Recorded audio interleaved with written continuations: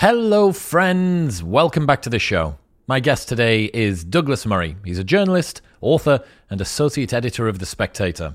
The last few years has seen a dramatic rise of anti-Westernism. But surprisingly, this movement hasn't come from overseas. The strongest anti-Western sentiment has come from the West itself. Whether it's demands for reparations, calls for the abolishment of white people, tearing down of statues, or the rewriting of history, something is going on. Expect to learn why Dumbledore can't be gay in China, why BLM bought a $6 million mansion, what Douglas thinks about libs of TikTok being doxxed, why anti-white racism sounds so disgusting when you change the wording, why there's more slaves alive now than at any time in history, but no one cares, Douglas's personal philosophy around working hard, and much more. I really love speaking to Douglas. The time that I spent with him in New York left me feeling motivated and balanced, and so much of the stuff that I've written about on the 3 Minute Monday newsletter over the last few months has come from reflecting on conversations that I had with him after a few too many Manhattans at 2 a.m. in the morning, and I wanted to get that out of him today. So we get to speak about his book, which is interesting and touches on this bizarre sort of self-hatred of the West by the West. And then toward the end of the episode, we get to talk about his personal philosophy, how he's so driven to work as hard as he does, how he deals with regrets in life, reflections on his time with Christopher Hitchens. It's a real unique side of Douglas, and I'm so glad that I managed to coax him into showing it, because it's very valuable. I really hope that you enjoyed this one, and if you do, make sure that you've hit the subscribe button. It is the best way to support the show, and it means that you will never miss an episode when it goes up every Monday, Thursday, and Saturday. In other news, this episode is brought to you by Let's Get Checked. You might not be the man that your father was, because studies have said that men's testosterone levels are dropping substantially since the 1980s at an average of 1% per year. Low testosterone can have all types of health effects on men. It can cause you to lose muscle mass in your body, can affect your mood, your memory, and even your sex drive. Plus, low testosterone is more common the older you get, but it can affect men of any age. So, Let's Get Checked are a worldwide leader in at-home testing kits. They make their male hormone tests and lets you easily test your testosterone levels at home. You can order a testing kit that will be delivered to you in discreet packaging with next-day delivery. Once your sample arrives in the laboratory, confidential results will be available from your secure online account within 2 to 5 days. The results are reviewed by a clinician, and a member of the Let's Get Checked nursing team may also call you to review your results. Their laboratories are CLIA approved and CAP accredited, which are the highest ranking levels of accreditation. So, if you've not been feeling yourself, if your performance in the gym or the bedroom or your mindset hasn't been quite right and you're not sure what it is, and you just want to know where your testosterone levels are at, the easiest way to do it without leaving your house is to go to trylgc.com/modern. Pick UK or US at the top of the page based on where you are. They are working in both countries, and use the code MODERN30 for 30% off. This is a really good thing that everybody needs to do to check their testosterone levels. Try lgc.com/modern and modern30 for a big fat 30% discount. In other news, this episode is brought to you by BetterHelp. We all need help at some point in our lives, whether it's because of stress at home or work or loneliness. It can be invaluable to know there's someone professionally trained who can help us get through whatever we're facing. Over 2 million people have taken charge of their mental health with BetterHelp's online service. It removes all of the hassle and awkwardness that can be involved in finding a therapist and gives you some essential, simplified steps instead. There are a broad range of experts available, categorized by their speciality or combination of specialities like addiction, social anxiety, or relationships. There are hundreds of testimonials every day being added so you can choose the right therapist for you. You can start communicating with your therapist in under 48 hours. The service is available worldwide. You get timely and thoughtful responses. Plus, you can schedule weekly video or phone sessions so you don't even have to leave the house. It is the cheapest, easiest, most convenient way to start doing therapy, and far more people than know about it would benefit. They even do couples counseling if you want to work through relationships with your significant other. Head to betterhelp.com/modernwisdom. You'll get 10% off your first month, and there is a free quiz that you can go through, and it will show you the different options that are available and what they could do for you. So try it out. betterhelp.com/modernwisdom for 10% off your first month and that free quiz. And in final news, this episode is brought to you by Athletic Greens. You are not eating enough fruit and vegetables in your diet, and you know it. And this is going to help. It is the best greens drink that I've ever found after trying pretty much everyone on the planet. 75 vitamins, minerals, and whole food sourced ingredients, including a multivitamin, multimineral, pre- and probiotic, green superfood blend, and more that all work together to fill the nutritional gaps in your diet. It increases energy and focus, aids with digestion, and supports a healthy immune system, all without the need to take multiple products or pills. And if you are not sure if your diet is doing everything that you need for yourself, this is nutritional insurance. It's very difficult to get everything that you need, and it just helps to know that you've got the bases covered no matter how your day goes. Whether you eat well or badly, you know that you have got that nutritional insurance in through your Athletic Greens. Also, you can get a year's free supply of vitamin D, 5 free travel packs, free pots, shakers, and a 60-day money-back guarantee. So if you've been thinking about making a change in your diet, this is the most risk-free way to do it. You can buy it and try it for 59 days. And if you don't like it, they will give you your money back. Head to athleticgreens.com/modernwisdom. That's athleticgreens.com/modernwisdom. But now, ladies and gentlemen, please welcome Douglas Murray.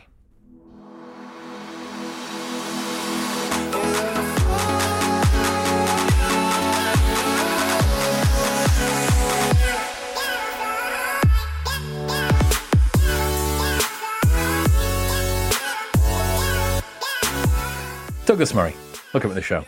Great to be with you, and great to be with you in person for the first time. It's been too long since you've been on the show, but this is our first time in person. When was I last on? 2 years ago-ish, paperback of Madness of Crowds. That's right.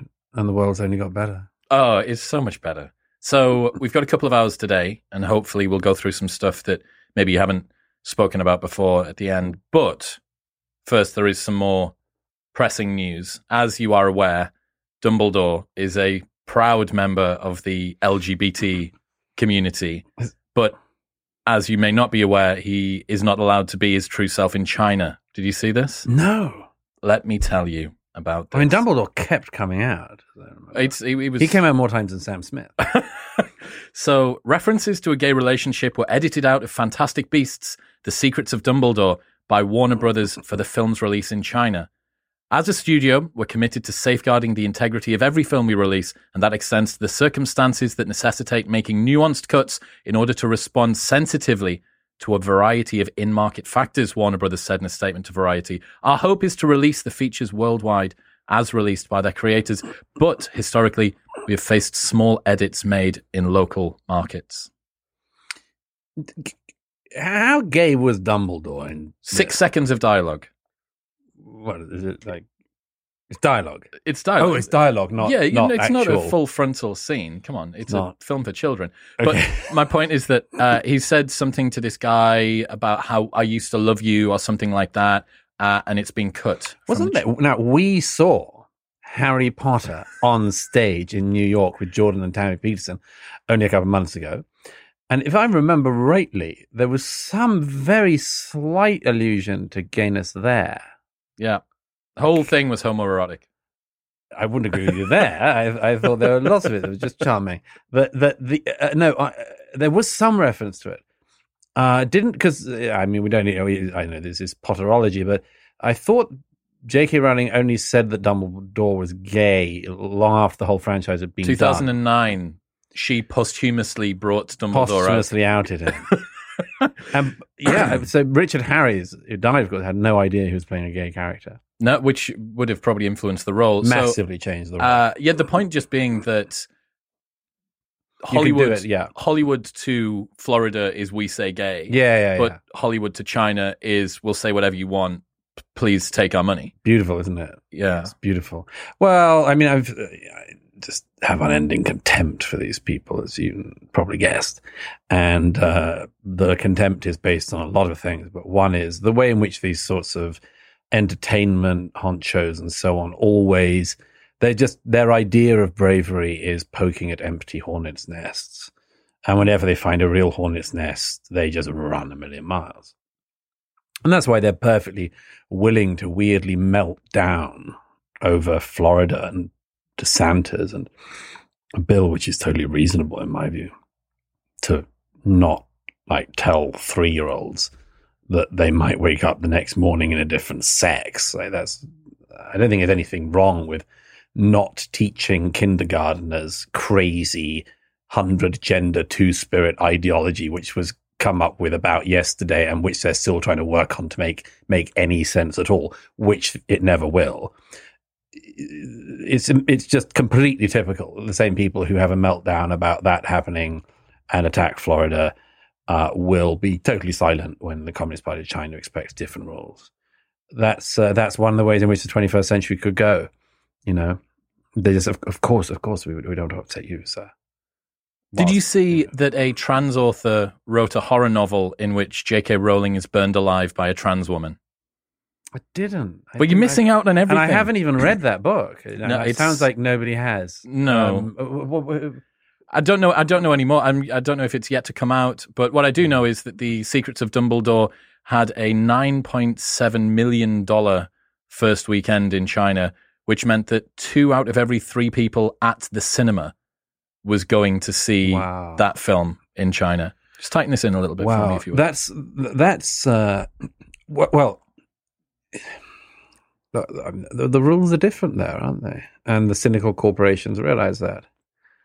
And none of it surprises me at all.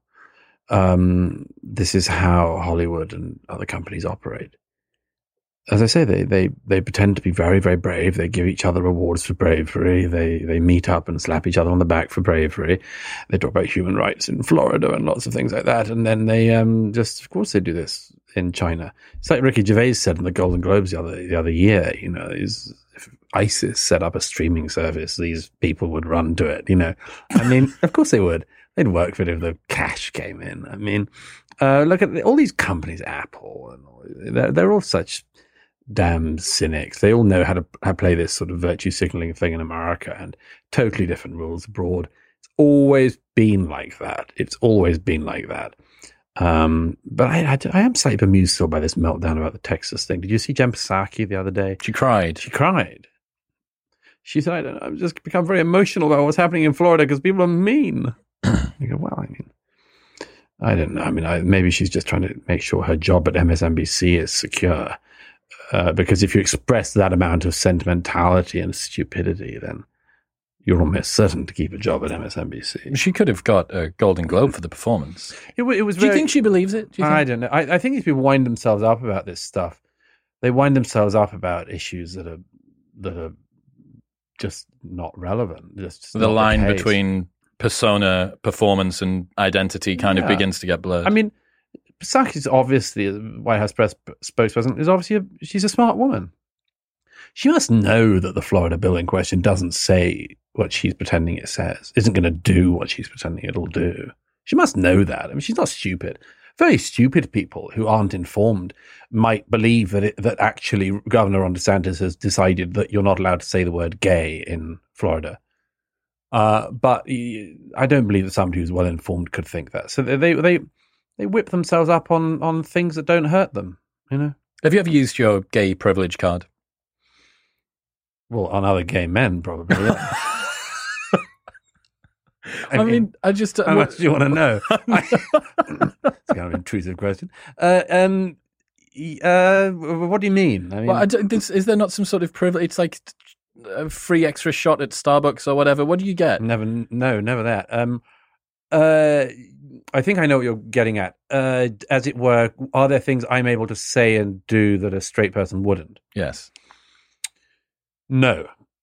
That would be the case if I was very left-wing. Or remotely left-wing, for sure. But since I've not got the correct views. So you're basically straight. I'm an honorary straight, if not worse. I'm even worse than a heterosexual. It's that bad, Chris. It's that disgusting and reprehensible that my views have ungayed me, and I don't have a minority card. That is actually the case. It honestly is. It's the same with women. Right-wing women are not really women. They have their woman card taken away. Anyone who's right-wing and gay isn't actually gay. They have their gay card taken away and so on.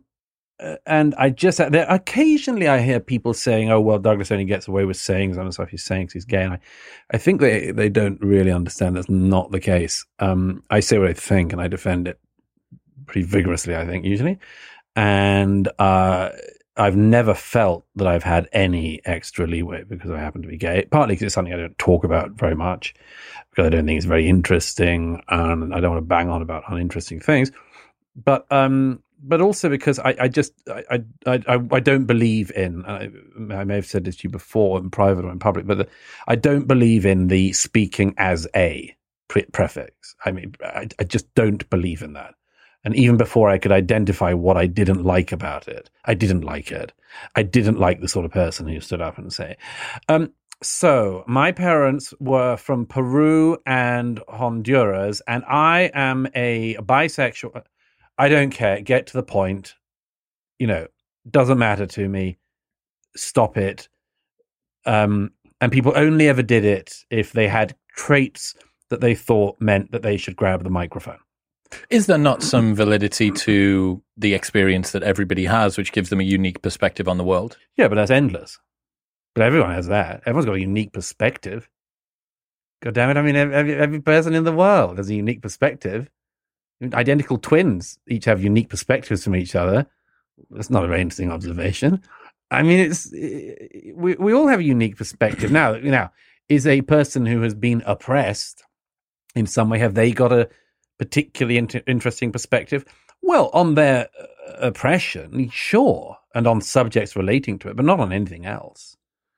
And so I shouldn't take your advice on accounting or macroeconomics or something. Definitely not. Whoa, run a million miles, and I'm trying to give you financial advice. Speaking as a gay man, yeah. Speaking as a gay man, when you need to invest in ISIS, I mean, no, it's just all that sort of ridiculous validity seeking. I'm not in favor of. But no, I suppose there are some people who think that I get away with saying certain of the things I do about highly contentious issues they try to find some reason for it. But it's definitely not because of the fact I happen to be gay, because they say in my own experience, it's never been anything I've benefited from career-wise. Certainly hasn't. Occasionally it's been something I've suffered for to a certain extent, although I don't really like to think in those terms, and certainly don't like to moan. Which makes me an unusual figure in this era, of course.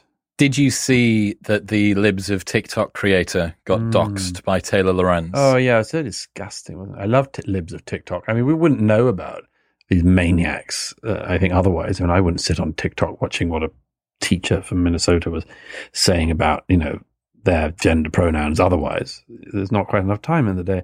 And so Libs of TikTok did a great service. Taylor Lorenz of the Washington Post. That's just such disgusting behavior. Long article. Do you read it? No, I didn't read the whole article. Long article. Serious. Yeah, I wish they'd have looked at Hunter Biden's laptop story at similar length. I mean, corruption in the first family would strike me as being a much more interesting subject than who runs Libs of TikTok. But then, Washington Post has its own priorities. But Taylor Lorenz is someone who broke down crying on MSNBC not long ago, talking about online harassment. Yeah, well, all these people are bullies who, whenever they've finished bullying people, pretend to be a victim. Whenever they get caught out, they cry. The Kathy Newman phenomenon, Bully somebody, and then when you're caught out behaving badly, present yourself as the victim. Nice turnaround there. Very, very common. So I think it was Julie Burchill who coined the term cry bullies for these people. Cry bullies is a great term for our era. What do you mean by that? Cry bullies are people who go around bullying everyone, and then when they're caught or in any way criticized, cry. Just immediately turn themselves into the victim. Everyone knows this from children. I mean, there's a certain type of child who does that, and they should be slapped, or in a country you're allowed to slap a child, or otherwise, disciplined to not behave like that. These are sort of grown up Eric Cartmans, and maybe not even grown up. They're sort of Eric Cartman-like figures. They're horrible bullies and nasty people who, when it's not going for them, go wah wah. What do you think was the problem with Libs of TikTok as a channel? Is it because it's just bringing attention to things that the left would rather people not see? Well, it's not that it's just the left in particular. It's just this is what it. I mean, I don't look at TikTok, and by the way, I think it's a highly unstable platform, and obviously it's Chinese Communist Party direct brainwashing us slowly, it is one video at a time. Yeah, all those things, and so yeah, obviously, these teachers and others who say these ridiculous and outlandish things. There was one who even said she was a witch. Did you see that one? No. There was some teacher who was like, no, I'm a witch. I told the students, and I had questions, and that was fine. I say, make it a bit harder for us. I mean, actually say, I also practice witchcraft or something. Struck me as being, no. It seems to me like it's a warning shot to any future potential people that would consider doing the same sort of thing, because someone posts something on TikTok, you're not doing it to get attention. Like the whole reason that you're doing it is to get attention, but maybe not by 600,000 people on a Twitter account. They want to be famous, they don't want to be infamous. And once something highlights it to a group they would never have got to otherwise, who don't see it favorably, it becomes a different thing, of course. I mean, it's a form of that thing in the era, the context collapse phenomenon that occurs with social media all the time. Context collapse being when an out-group discovers an in-group's discussion and doesn't view it. What's an example of that? Banter between friends on texts, for instance, where a group of guys banter about stuff, and including bad taste stuff, joking about girls or whatever. Somebody leaks it, and an out-group discovers it and thinks, how disgusting the way these men talk about women. Durham University got popped for this a couple of years ago. People are sort of wise up to now, but rugby teams quite often, get done over for it. An out-group discovers an in-group discussion, and it's understandable that happens in our era, because everybody has access at the click of a few buttons to expose an in-group's discussion. And it's really hard sometimes to discover what the context would be of a particular discussion. That is something that goes on all the time at the moment. But Libs of TikTok is simply exposing what an in-group was hoping to be able to say to itself, and it's been discovered by an out-group. But the out-group really doesn't like it because it's teachers, and things like that. It's like, if it's just weird. I mean, there's that one person on Libs of TikTok I've seen several times, is a totally deranged individual, a man who dresses as a woman and says he's trans, and I had lipstick and like a hairy chest, and like says, he can't understand why people don't think he's a woman and call him sir and things. Well, I guess it's a fact. You got a hairy chest and look like a dude. That's the problem, I'd have thought.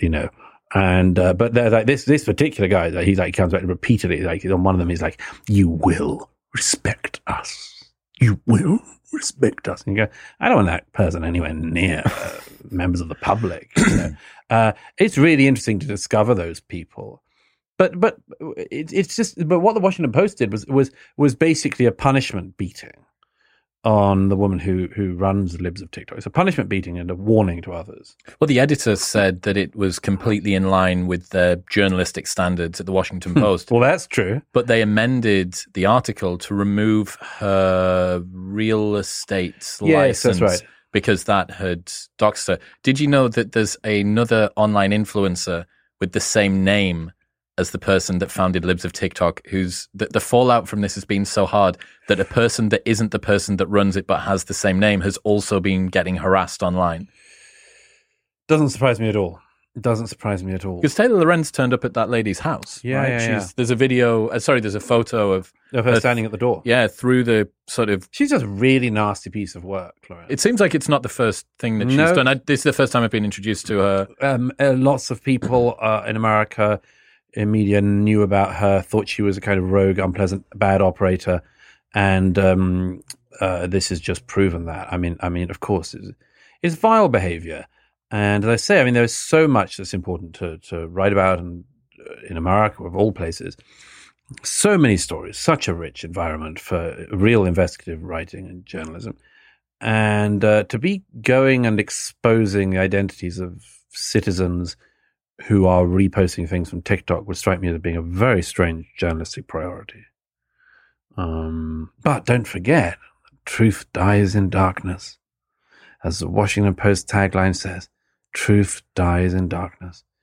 So their view of themselves, the Washington Post, is that absolutely our democracy would not run. The world might not be free unless they can dox lives of TikTok. So that's there. Okay, so new book. Indeed. War on the West. Hiding a can of Diet Dr. Pepper, who we both want to be sponsored by if there's any chance for sponsorship from Dr. Pepper, Diet Dr. Pepper, I would welcome it. It'd be my first sponsorship deal. I would promise to carry it around all the time. We know that it's a legitimate love, but new book, very good. Congratulations. I know you've worked hard on it. How has the West been coaxed into hating itself? Oh, by all sorts of means. But the first thing is just to establish that it has. That I call it the war on the West because it seems to me that everything that's Western, everything that's of the West is in the process of being assaulted and insulted and demeaned and diminished. And the rest of the world does not put itself through this. There are lots of forms of anti-Westernism which are foreign. You know, there's Russian anti-Westernism, there's Chinese anti-Westernism, Middle Eastern anti-Westernism. All of these are interesting. But the most interesting one is Western anti-Westernism, and that's really what I'm writing about. The way in which the West has done itself over by demeaning and diminishing itself and attacking its own history, attacking its own heroes, bringing down its own heroes, destroying its own past, carrying out iconoclastic attacks on its heroes and founders, insulting the majority population, the white population. So there is this strange war on white people in our day, which a lot of people, even just hearing that phrase, go, worried, but it's absolutely the case. Racism in our day is rightly deemed to be totally impermissible in the public square, with one exception, which is white people, about whom you can say absolutely anything now. And people do, and I give a remorseless number of examples in the book. I mean, if any group of people, if you took what is now said about white people in America, Britain, and elsewhere, and said it about any other group, you would be regarded rightly as a racist. In a lot of countries, you'd be locked up for hate speech. But this is now not just normal rhetoric, but instilled and installed in every area of government, in countries including Britain and the United States. It's instilled through the media, through academics, through the military, through absolutely every level of our societies. White people are seen as being a problem, and a problem for whom a remedy must be found. Now, of course, some of the maniacs who have been pushing this, like Robin DiAngelo, who herself is white and is, of course, the author of White Fragility, which sold about 500,000 copies after the death of George Floyd, says there is no good form of being white. No good form of being white. And there's a rider. You also can't escape it. You can't escape it. So you can't shift to another racial group. You can't identify as not being white if you're white. She doesn't know what it is. And I don't think anyone really does. It's a very weird category to even talk about people in these contexts, But if you said that about any other group of people, if you said there is no good form of blackness, none, and don't ever try to stop being black because you can't get out of it, we'd go, wow, that's a racist. That's a big racist right there. Well, it's racist when they do it about white people as well. The talk of white privilege has become a racist trope, quite clearly. The talk of white tears, white female tears, try that any other way, black tears, black female tears. Oh, she's just crying black tears. Whoa, you'd say, that's a racist. So it is when they say white tears. What about white rage? One of the ones that they've, in this attempt to pathologize being white, they've come up with most recently, particularly in the wake of January the 6th, white rage. No less a figure than General Milley, the chairman of the Joint Chiefs of Staff in the US, testifying before Congress, addressed the issue of so-called white rage. Said, I want to learn about white rage. I want to find out what it is. Let's try the other way around one more time. Black rage. Let's look into it. Ooh, you'd say, that doesn't sound like a very nice thing to do. Why don't we just talk about rage in general? White rage, black rage, only one of those is a permissible thing to talk about. Only one of those you'd catch the chairman of the Joint Chiefs of Staff using before Congress. Where does this asymmetry come from, then? Is it because white people are seen to, it's always punching up toward white people? Is it this current trend that we have toward anti-Westernism, colonialist, imperialists, reparations need to come from the past, and that white people are, and that skin color is a representation of that as an ideology, or as a like the modern day tip of the spear of that history? I think it's an attempt to rectify a historic wrong, and a wildly misguided attempt at it. So, I mean, I think we talked about this when we talked about the madness of crowds. We talked about the fact that there's such a thing as an overcorrection in social issues. You know, nobody denies that women historically were not able to make the same life choices as men were able to make. They didn't have as much freedom in general. They didn't. And so if you want to make up for that historic wrong, the obvious thing to do is just make everyone equal. A certain type of person says, no, we can make up for it faster by punishing men for a time. Nobody can deny that gay people historically were not treated equally as straight people. There's a type of person who says, let's attack the heterosexuals for a bit, instead of saying, why don't we just have equality? In the same way, nobody with any sense would be able to deny that historically racism has existed in countries of the West, as it has in all countries. It's a very, very ugly human instinct, one of the worst. And it exists it existed particularly in American society. Exists still. There are still pockets of racism in America, not legitimate or in any way mainstream, but there are some people who will hold racist views, and but they're all on the margins. Nevertheless, you can't deny that historically America has been a white-dominated country in which black people were oppressed for a very long time, and until not that long ago. What do you want to do to make up for that? Again, you have the same options as you have on women and other minority issues. You can decide to go for equality, or you can decide to overdo it for a bit, overcorrect. And the overcorrection in race is, let's beat up on the white people for a bit. So one of the great race hustlers of our day in America is a man who calls himself Ibram X. Kendi, partly to give himself a sort of Malcolm X vibe. And he wrote a book called How to Be an Anti-Racist, which is a very, very popular book in America. It's flooded everywhere. There's also a very slightly less grown-up version called Anti-Racist Baby, which he explains, among other things, for 2-year-olds, that you should talk to your 2-year-olds about the fact that policies, not people, are the problem. Don't know if you ever met a 2-year-old, but they very rarely talk policy issues, in my view, my experience. Anyhow, Ibram X. Kendi, as he calls himself, says completely openly in How to Be an Anti-Racist, and I quoted in the book, he says the answer to past prejudice is present prejudice. The answer to past inequalities is present inequalities. You must rectify historic wrongs by committing wrongs in the present. Is his message. What's wrong with that? What's wrong with that message? Well, first of all, it's you punish people who look like people who did a bad thing in the past on behalf of people who look like people to whom a bad thing was done.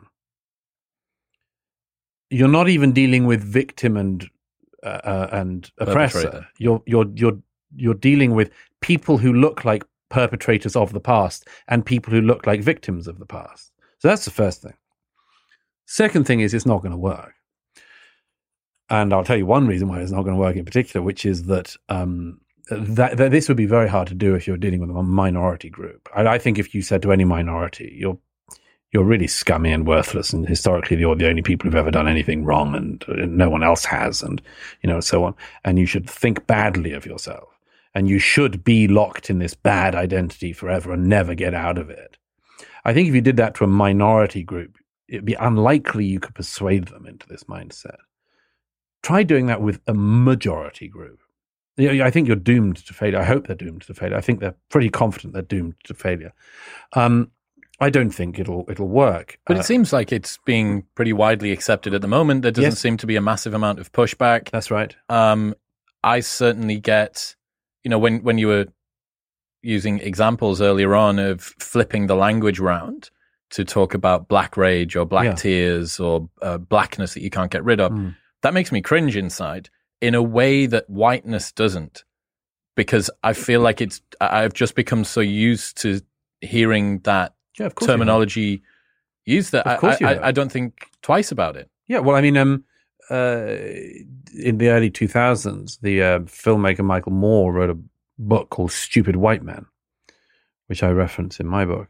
I remember it very well. I remember thinking even then, 2000 or so, I'm not sure that Michael Moore could write a book called Stupid Black Men, where there's a chapter in his book called Blame Whitey. I wouldn't have thought you could do the opposite as a chapter if Mr. Moore. He says in that book, show me any problem in the world and I can point you to white people being behind it. Mr. Moore has not seen very much of the world, if he thinks that. But it's been prominent throughout our adult lives. It's been growing head of steam. It's and it's now basically acceptable. And to hell with it.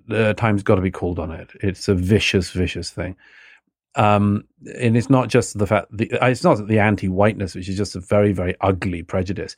It's that it's being done as a way to attack people in the West and attack everything about the West. And that's why in the book, as you know, I go through the war on white people, the war on Western history, the war on Western religion, including philosophy, and the war on Western culture, whereby the same remorseless attack, the same remorseless allegations of racism about everything run through absolutely everything in the culture. So explain to me how it is that gets accepted, though. You're talking about the fact that you have this majority. It's a critique made of the largest group of people within the community it is trying to critique, and yet it seems to have been. I mean, here's the thing, though. I think that it's been accepted perhaps by media organizations and by book publishers and by authors. But on an individual level, when you speak to most people, I think they would say, this kind of feels a little bit icky. Yeah. But I don't understand how that's been allowed to occur without pushback. Because there's enormous... everything I'm saying in this book, and a lot of what I'm saying to you now, most people can't say. I mean, they're just not in a position in their lives to say it. You can. I can, because I don't owe anyone anything. I'm a free person, and I can say what I see and what I think. And this is a position of privilege. There's no doubt about that. But I know that most people can't say it, and there's a reason, which is that they will be called a racist. Now, I might be called a racist by some people. I'm certainly not a racist, but I will inevitably be called a racist by some people because I'm saying something that is true and unpopular. And the best tool that my opponents have is to accuse people of racism. And for me, it's ugly, it's unpleasant. I dislike it. I dislike it partly, in large part, because it's untrue. It's reputationally damaging, as it would be if people called me a misogynist or a homophobe or anything else. But I think I can survive it. I hope I can survive it, touch wood. Most people can't, because most people going about their lives, getting on with their jobs, if they would have that allegation made against them, it could very easily be over. So if you're just working in a company and you're told that you're going to do racial bias training, and you're told that you should read Robin DiAngelo's work and think about your white privilege, which John McWhorter called the second worst book he's ever read. Yes, what was the first worst book was, I wanted to say it's like some fan fiction book about something completely catastrophic. Right. Okay. But he said it was the second worst book, but would be useful to fix the leg of a wobbly coffee table. Yeah. I think it is up there as among the worst tomes I've ever had to delve through. I mean, every page is. The autobiography of Rudolf Höss, the camp commandant of Auschwitz, was also deeply. I mean, every page, because he among, as well as being a war criminal, he couldn't write. And every page of his memoir is absolutely. Apart from being disgusting and brutal and gleeful, it was also illegible. It was also just like turgidly badly written.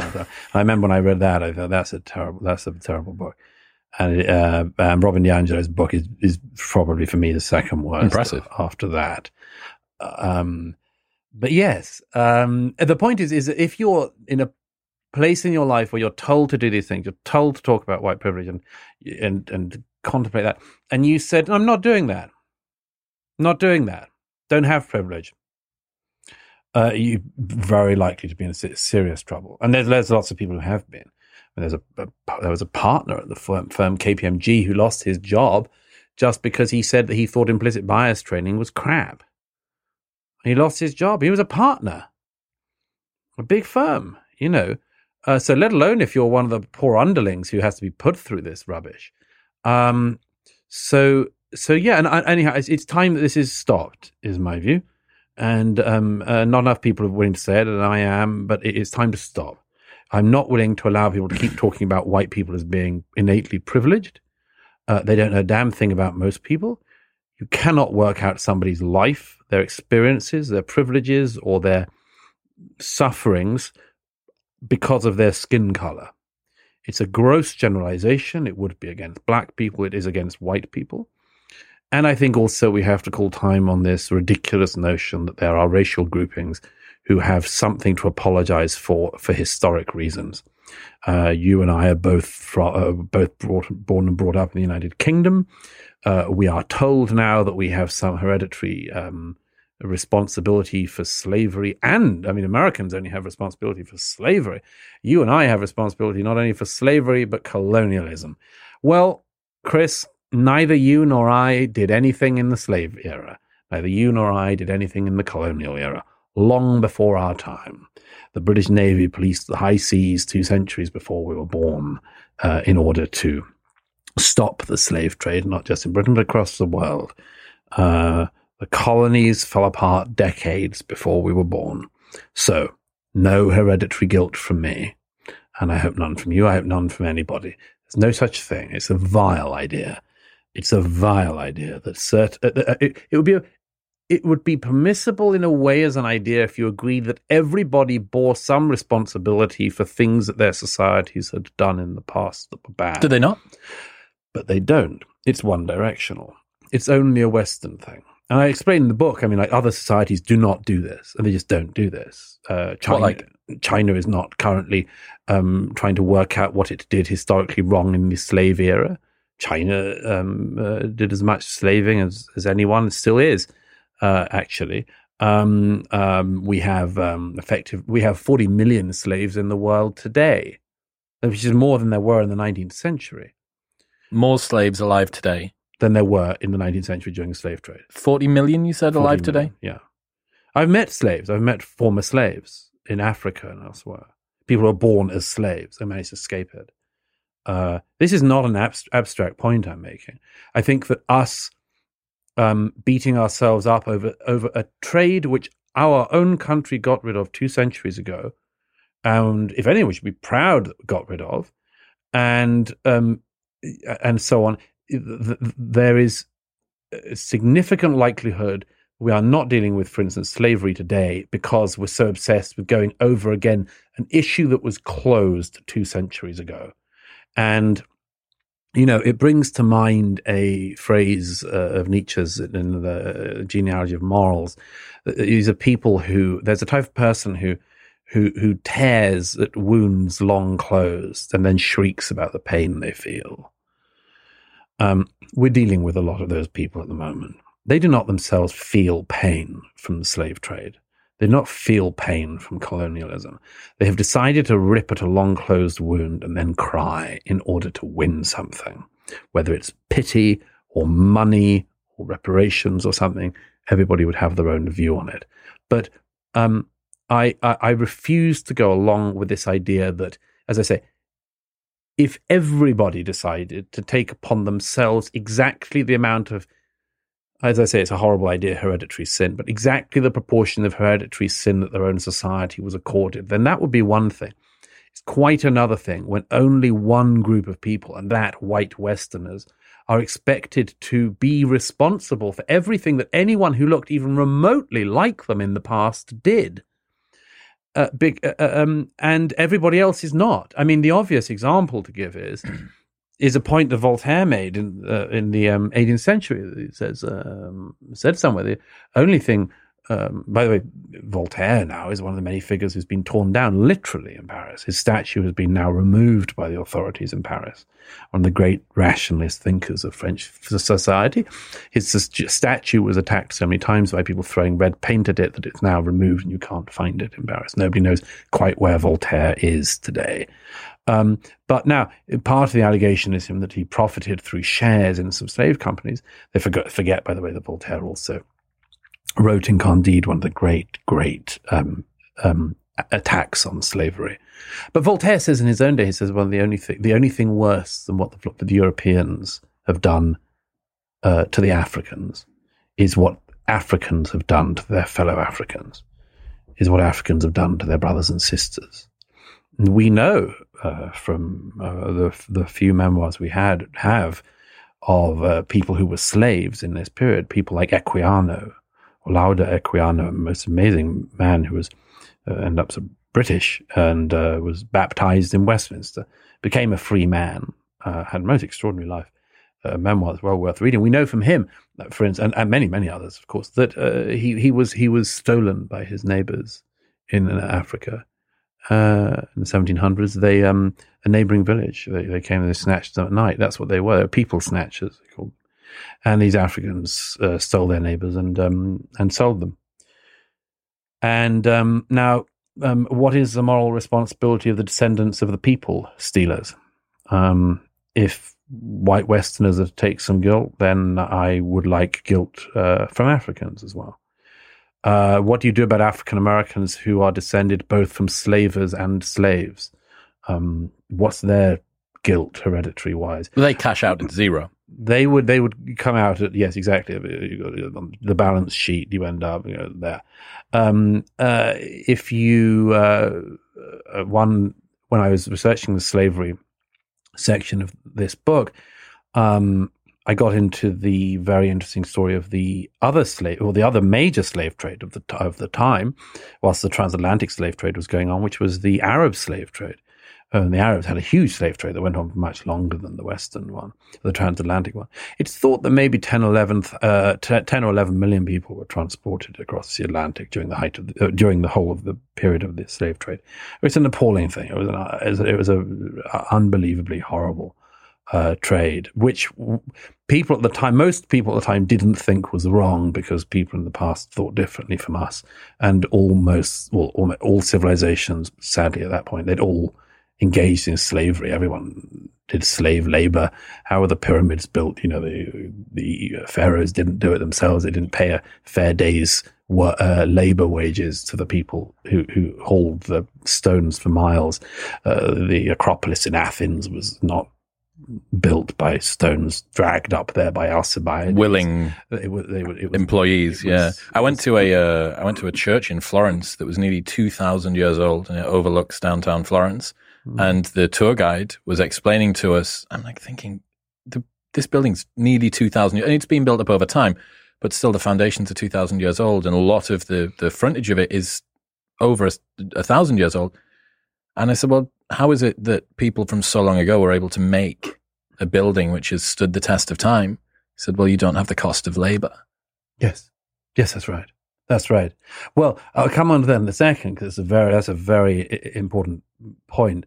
But just to finish that thought on the Arab slave trade, it was about 50% more people in total during the same period. So if 10 to 11 million or so were taken across the Atlantic in the transatlantic slave trade, it's thought that maybe as many as 18 million from where to where? Were taken from Africa to what we now call the Middle East, Arab countries. By who? Arabia.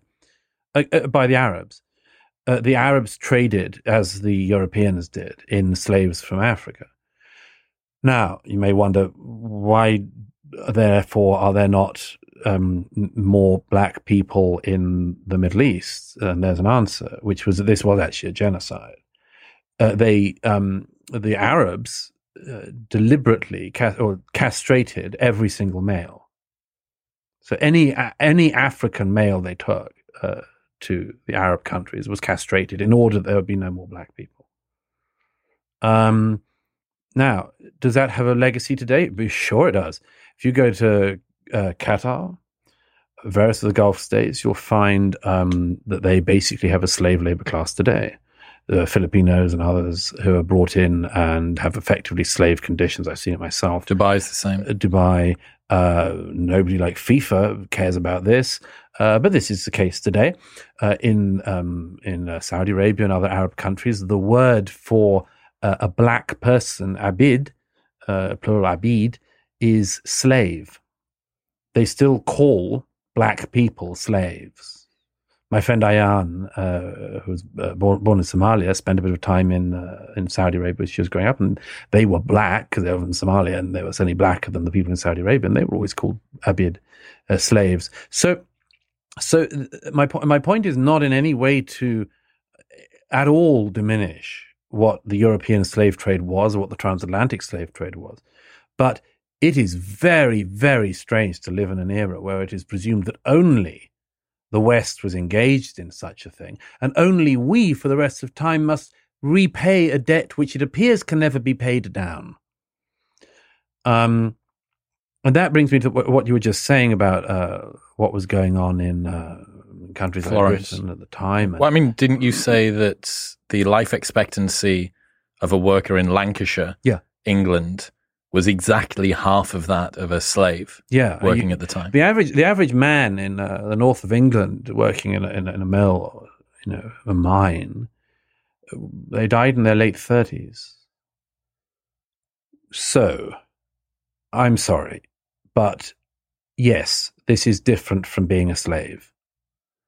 But it's not so wildly different that we are able to talk about those people in the north of England as benefiting from privilege. These were not privileged people. These people did not have very many life choices of themselves. And here's one of the main points to make about all of this is the past was pretty much hell for pretty much everyone. I mean, even kings died and princes died of diseases which you'd now cure by a shot of penicillin. But the poor, who was almost everyone, they were not privileged people.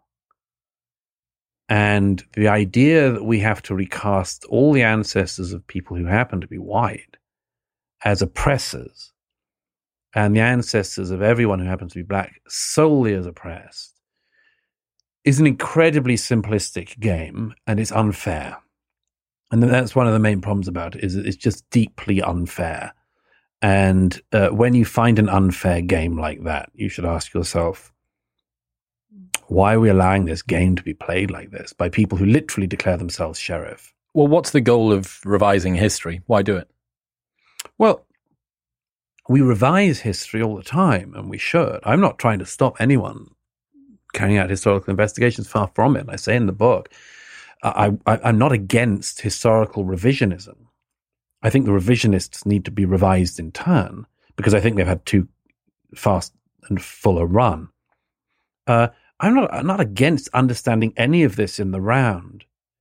What I'm against is trying to understand it through a very narrow ideological lens. And here's the thing. I mean, if we'd have been born like 50 years earlier than we were, we would almost certainly have had an education in the UK where there would have been a map on the schoolroom wall of the globe and the great pink of the British Empire, And we'd have been brought up to say, good God, what a great amount of the earth we own. Isn't that terrific? And we're a tiny country below. Now we've got all of that. That's just grand. And the teacher would have told us about these great heroic people who went out and made this possible. Now, that was not history in the round. That was a very narrow, ideological view of empire. Well, unfortunately, it's also a narrow and highly ideological view of empire to do what we're currently doing, which is to say you must only look at empire by, for instance, equating it with the worst actions of the Third Reich. You know, you can only compare it with Nazism. You can't say, well, it's a complex thing. Some benefits for some countries, a lot of negatives for a lot of countries. And the only people who tried to add any context and make any of the necessary corrections to the overreach have been just destroyed. People like Professor Nigel Biggar from Oxford University, in the wake of the Cecil Rhodes affair at Oxford, when there was an attempt to pull down this statue of an undoubted colonialist, Cecil Rhodes, who also endowed his former college at Oxford, Oriel, as an attempt to pull down his statue. And this professor at Oxford, Regius Professor at Oxford in ethics, Nigel Biggar, a very fine man, objects to this and says, why don't we, since we're a university, we shouldn't allow these lies to be told about Cecil Rhodes, which is what people were doing. They were making up quotes of things he'd said, when what he'd said was quite bad enough. But they invented quotes and said he'd used the N-word in contexts he had and all that sort of thing. And Nigel Biggar, this professor, said, why don't we try to set up a course at Oxford where we study the ethics of empire in the round? You know, try to work out a moral calculus, as it were, of what it meant. Now, that would be a really good and reasonable project. He wasn't allowed to do it. Fellow academics by the hundreds denounced him. How can you even think of trying to put this into context, they all said. And one of the main arguments they used repeatedly was you can't excuse empire, because to excuse empire would be to excuse, for instance, the Amritsar massacre, which was the time when British troops opened fire on an unarmed crowd of protesters in Amritsar in India, not to be confused with the time when Indira Gandhi ordered the massacre of far more Indians on the same spot. Those two things are not to be confused at all. But the time when the British opened fire, and Winston Churchill in the House of Commons denounces it as one of the greatest crimes of the era. He says it's a great stain on the British Empire that such a thing should have happened, and it was. And Colonel Dyer, who ordered the soldiers to open fire on this unarmed crowd, he was put into retirement immediately. You might say worse should have happened to him, but that's what happened.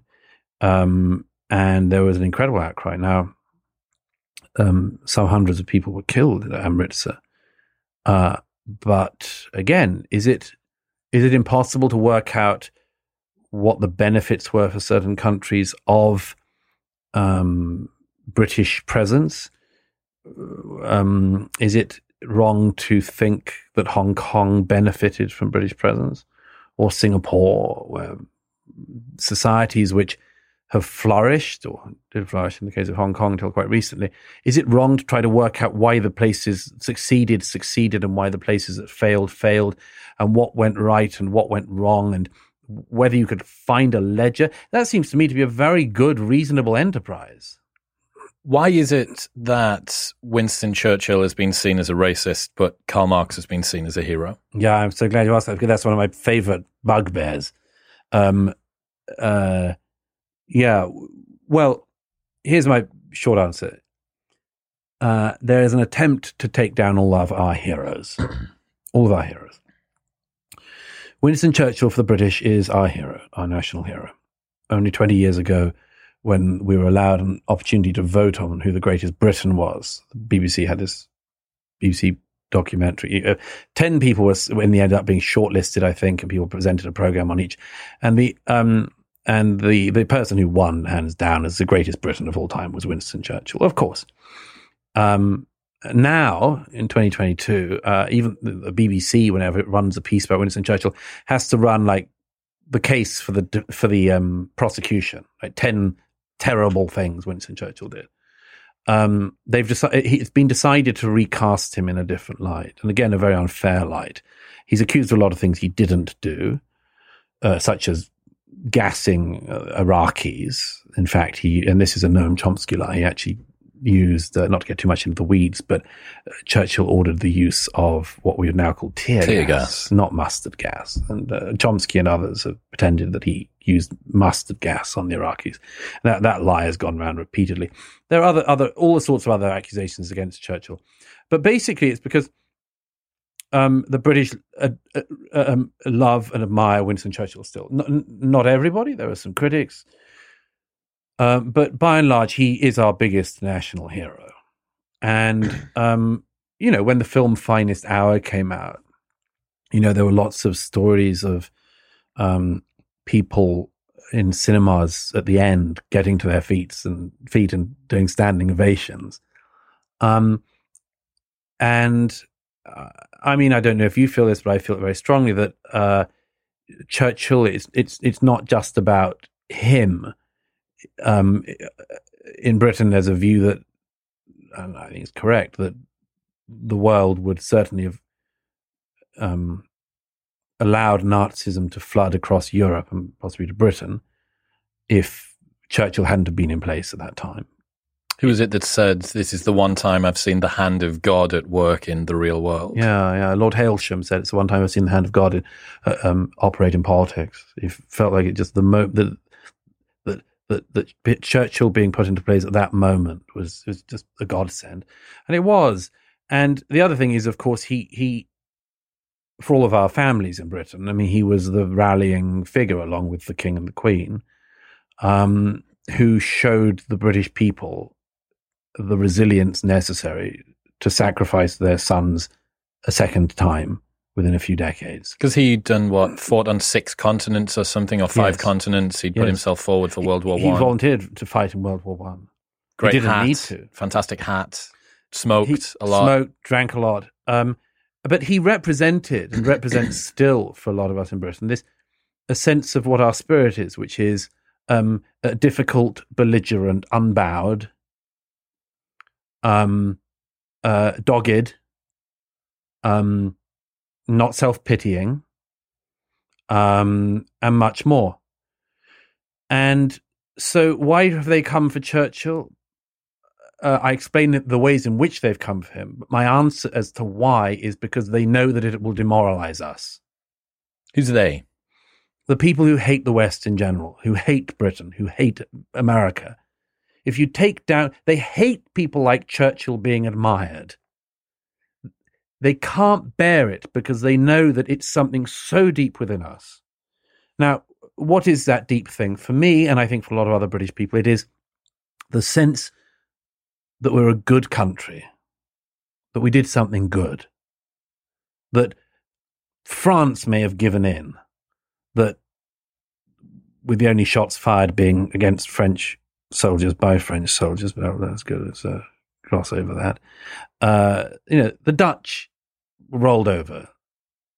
A lot of other countries didn't have a choice and so on and so forth, but the British wouldn't. And this is because we were a good country and we faced up to bad people when we saw them. That is a very, very important feeling nationally.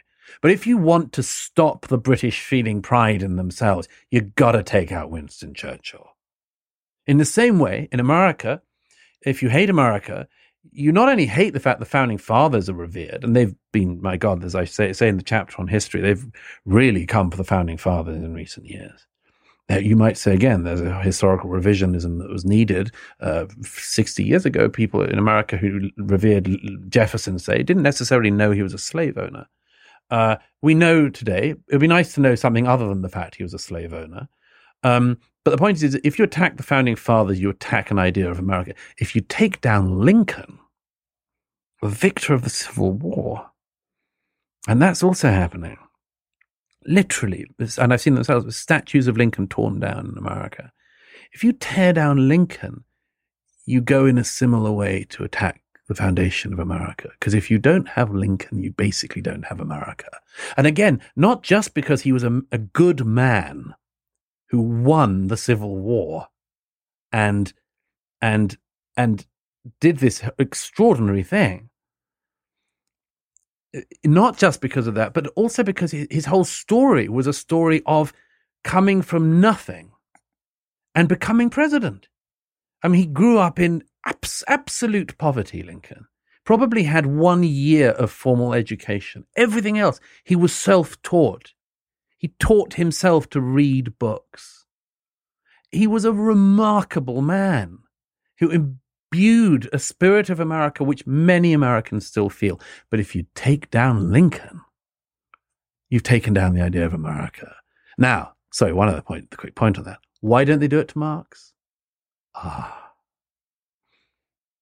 Well, the same remorseless attack is made on every historical figure in the West, on every philosopher of the West, every cultural hero of the West.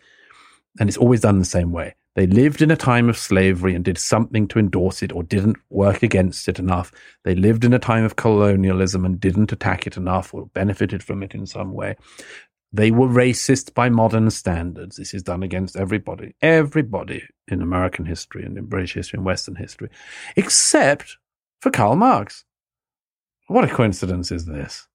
I took great delight researching the book, of finding out the many, many racist things that Karl Marx said. In his private letters to Engels, he constantly uses the N-word, often linked to Jew, profoundly anti-Semitic, of course. Extraordinarily bad views on slavery, on colonialism, everything else. He said much more racist things than any of the people that we've discussed so far, including Churchill.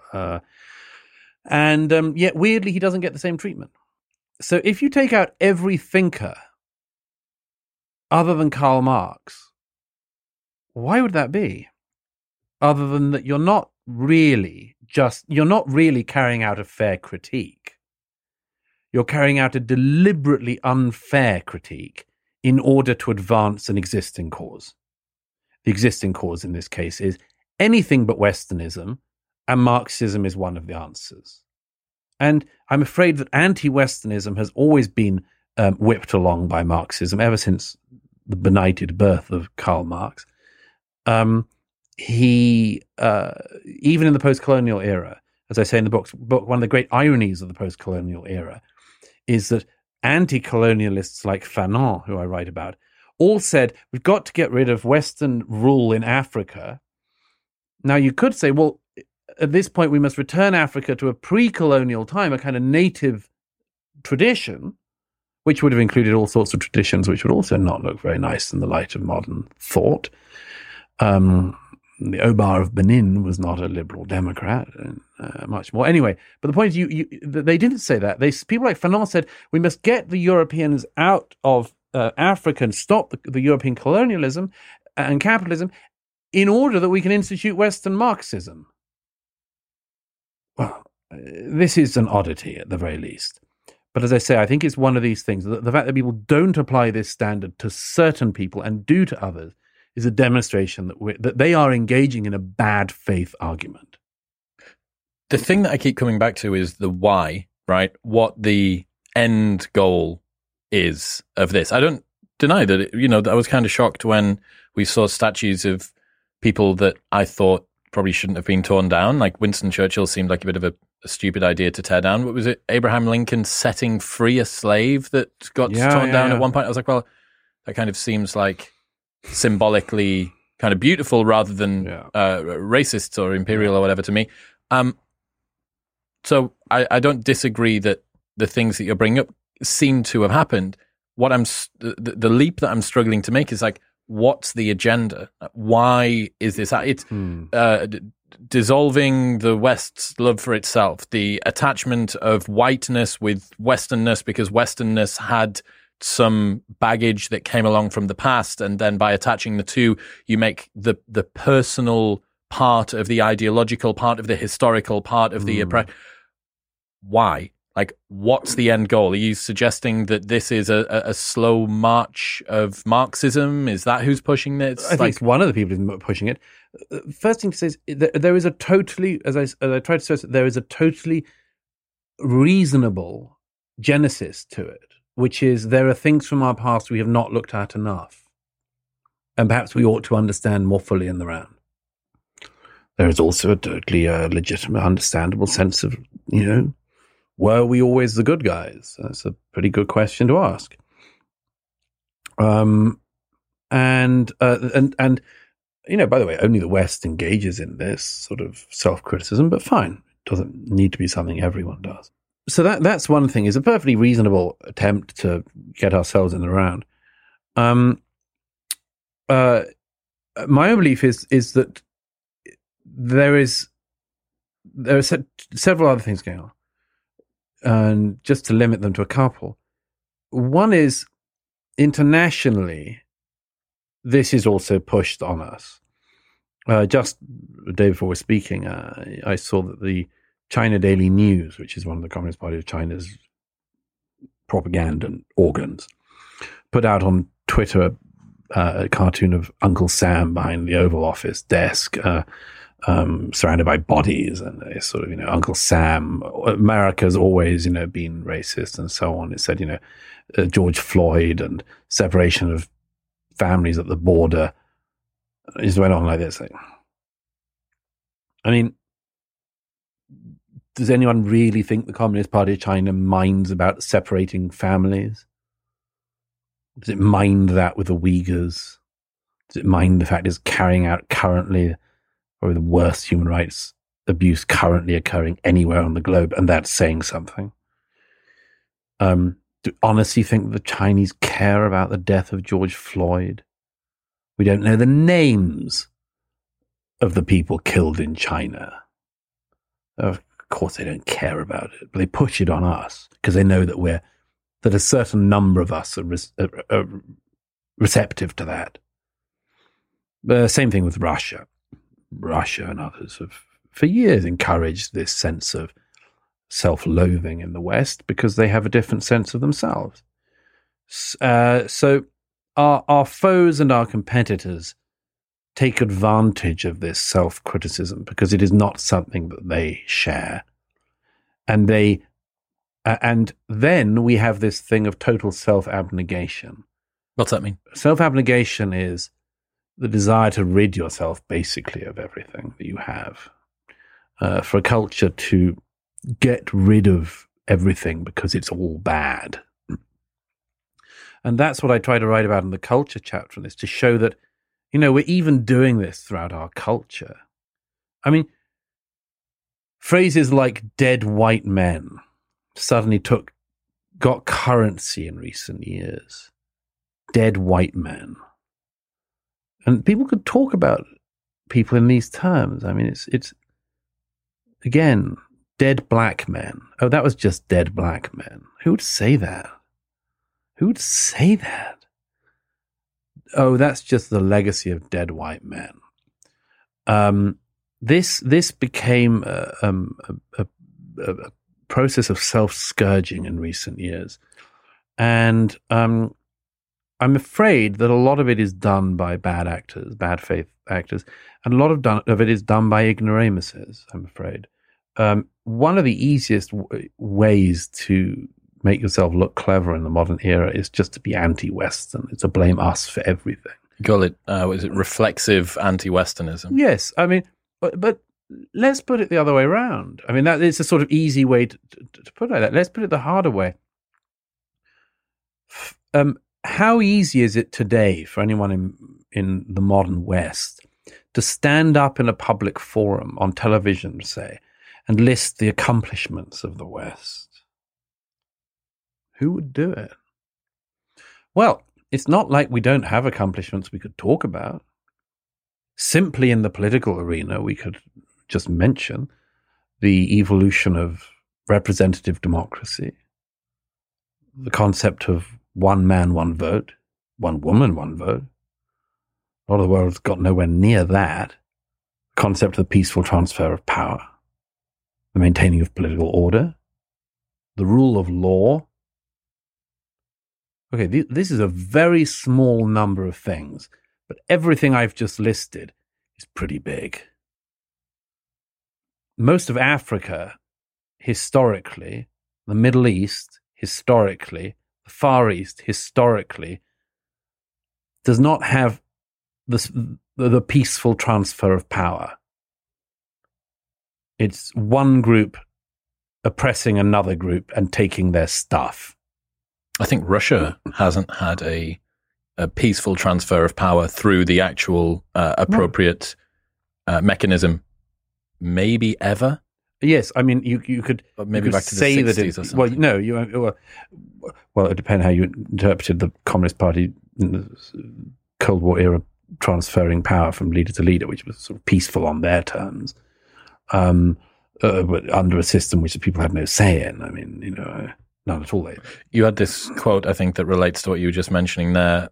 When you are speaking into a great vacuum of ignorance, people with malign intent can run an awfully long way, awfully fast. Yeah. It's absolutely true. They, if you are brought up to, and I was slightly in this when I was a student, you don't know the world. You don't know very much about the rest of the world. You've not been to much of the rest of the world yet. And when asked anything about it, you've only got this prism of where you come from. And if you're taught, well, it's us that's responsible for everything, then it's quite easy to just always look at everything through that lens. But it's not a correct lens. I mean, it's a lens. It's not a fair one. One of the people I critique in the book, Edward Said, who wrote the book Orientalism, which almost all students still read, unfortunately, accuses Western scholars of approaching the Middle East and looking at it through Orientalist eyes, looking at it with European eyes. And everyone, since Said wrote this, seems to think this is a brilliant insight. It's not a brilliant insight at all. I mean, what eyes were they meant to look at the Middle East through? Chinese eyes? Japanese eyes? Of course they looked at it through the eyes of the place they came from and interpreted it as such, just in the same way as an Arab traveling to Europe in the 17th century would have looked at Europe through Arab eyes. There's nothing particularly surprising or racist about that. But in our era, we have been, I think, taught that a civilized, a person who wanted to sound clever, a person who wanted to be thought well of, and much more would laugh at this, would scorn what I just said about, for instance, just some of the political gifts that the West has handed down. George Orwell, you remember from that famous essay, The Lion and the Unicorn, says that the average English intellectual, I think it was a particular example he uses, would rather die than stand up to the national anthem. That's different in America, by the way. But there was always something in it, and that observation of Orwell's has often been used to sort of show, well, we have a more subtle form of patriotism, a more subtle form of national feeling, and so on and so forth. But there is a form of that can be very, very easily adapted into shame only.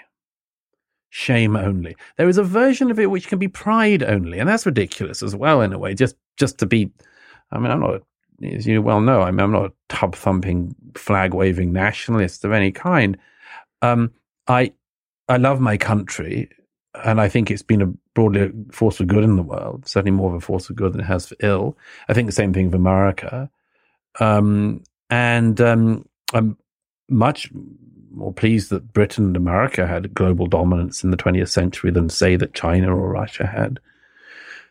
And I think that for some reason, generationally, there's just been this rebellion against what's perceived to be sort of jingoistic and simplistic. What does that mean? What's that word mean? Being jingoistic, well, to be sort of nationalist and only us, the rest, you don't want to see abroad. Abroad's awful, there has been a sort of rebellion against that perceived trend, and it's an understandable one. I would rebel against that if I saw it all the time, all over the place, But we don't see it all the time all over the place. Quite the opposite. All of our cultural institutions are busy giving up our heritage, as far as I can see, and as I lay out in the book. All of our cultural custodians seem to me to be doing everything but looking after the culture which they're meant to be looking after. Well, the fortunate thing for black people is that you have BLM and their virtuous use of donations that can keep everything on track. Yeah, you don't need to worry. Daddy's in the hot seat. Absolutely. How many mansions does that woman who started it have now? But she's left now, right? The first lady that did it left. The one who's got the 5 mansions. Silent, very sort of quietly slipped away. I saw after the news story about the $6 million mansion came out, do you see that there was an internal memo leaked about this? Go on. So an internal memo got circulated in an effort to see how they could downplay the fact that the $6 million mansion was there. They got caught lying about this. They got caught lying about its purpose, apparently. So it was. I think they called it like the center. Oh, I see. Or the Hive. It's community center. It's something like that. Yeah, $6 million mansion. And then they had everybody sign NDAs, and then they sent private investigators after the journalists that were looking into it. But when you have a lot of donations, you're allowed to. And one of the things that was interesting, this was reported, or one of the instigators for why this began becoming investigated was because of some of the local communities that were expecting support from BLM had found that they weren't getting support. So you had people who were struggling to make rent, who were living in these sort of impoverished communities and stuff like that. And meanwhile, the original director, CEO, somebody has slipped out, but still in her wake, there is an aftershock of a $6 million mansion. She has still held on to 5 or so properties, hasn't she? Well, you need to. Yeah, I mean, you've got to go from one swimming pool to another. It's easy to get bored with one swimming pool. Mm-hmm. This is a hustle. I mean, if no one... Did you call it Black Lives Racket? Black Lives Racket, that's right. One of my roles, I write a weekly column for the New York Post, and we ran a great front page on this benighted news emerged. I think the Post were I think they tried to come for the Post actually on exposing this. I think these people are, I mean, you ask about motives and things, and this is the easiest one, of course. Want another mansion. Another mansion. Black Lives Mansions was the front page we ran, only the Post. And the impetus for these people is so obvious, so damn clear. And it's such a shame for so many reasons.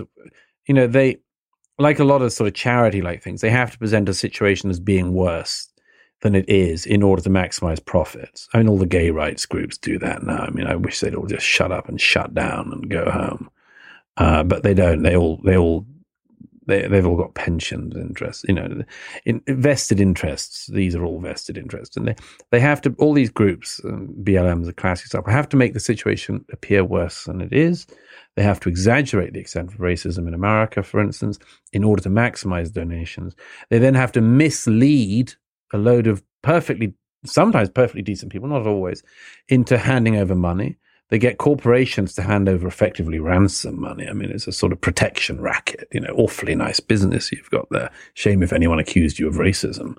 And then you've got the people who were expecting to benefit and don't benefit because the whole thing was a hustle. Well, in America, we have a very clear sense of, I say we because we're sitting here, but of a certain type of pastor huckster. I read about this in the Post the other week. The sort of Tammy Faye Baker sort of figures who they still go on a bit. Actually, there's one in Texas still who sort of, they like take out huge TV commercials and they say, you got to hand over your money because I just got to have a helicopter. For Jesus. I was in the car yesterday in an Uber, and I've taken, since I've been here, I usually listen to Classic FM to wake up on a morning.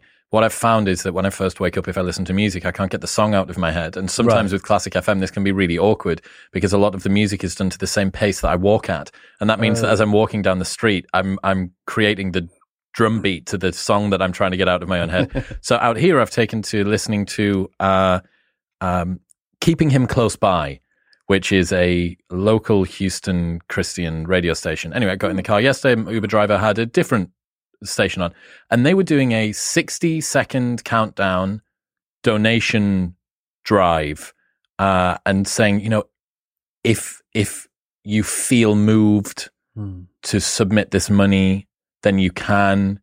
You know, it's going to help. It is there for a good reason. For what? I don't know. And then it was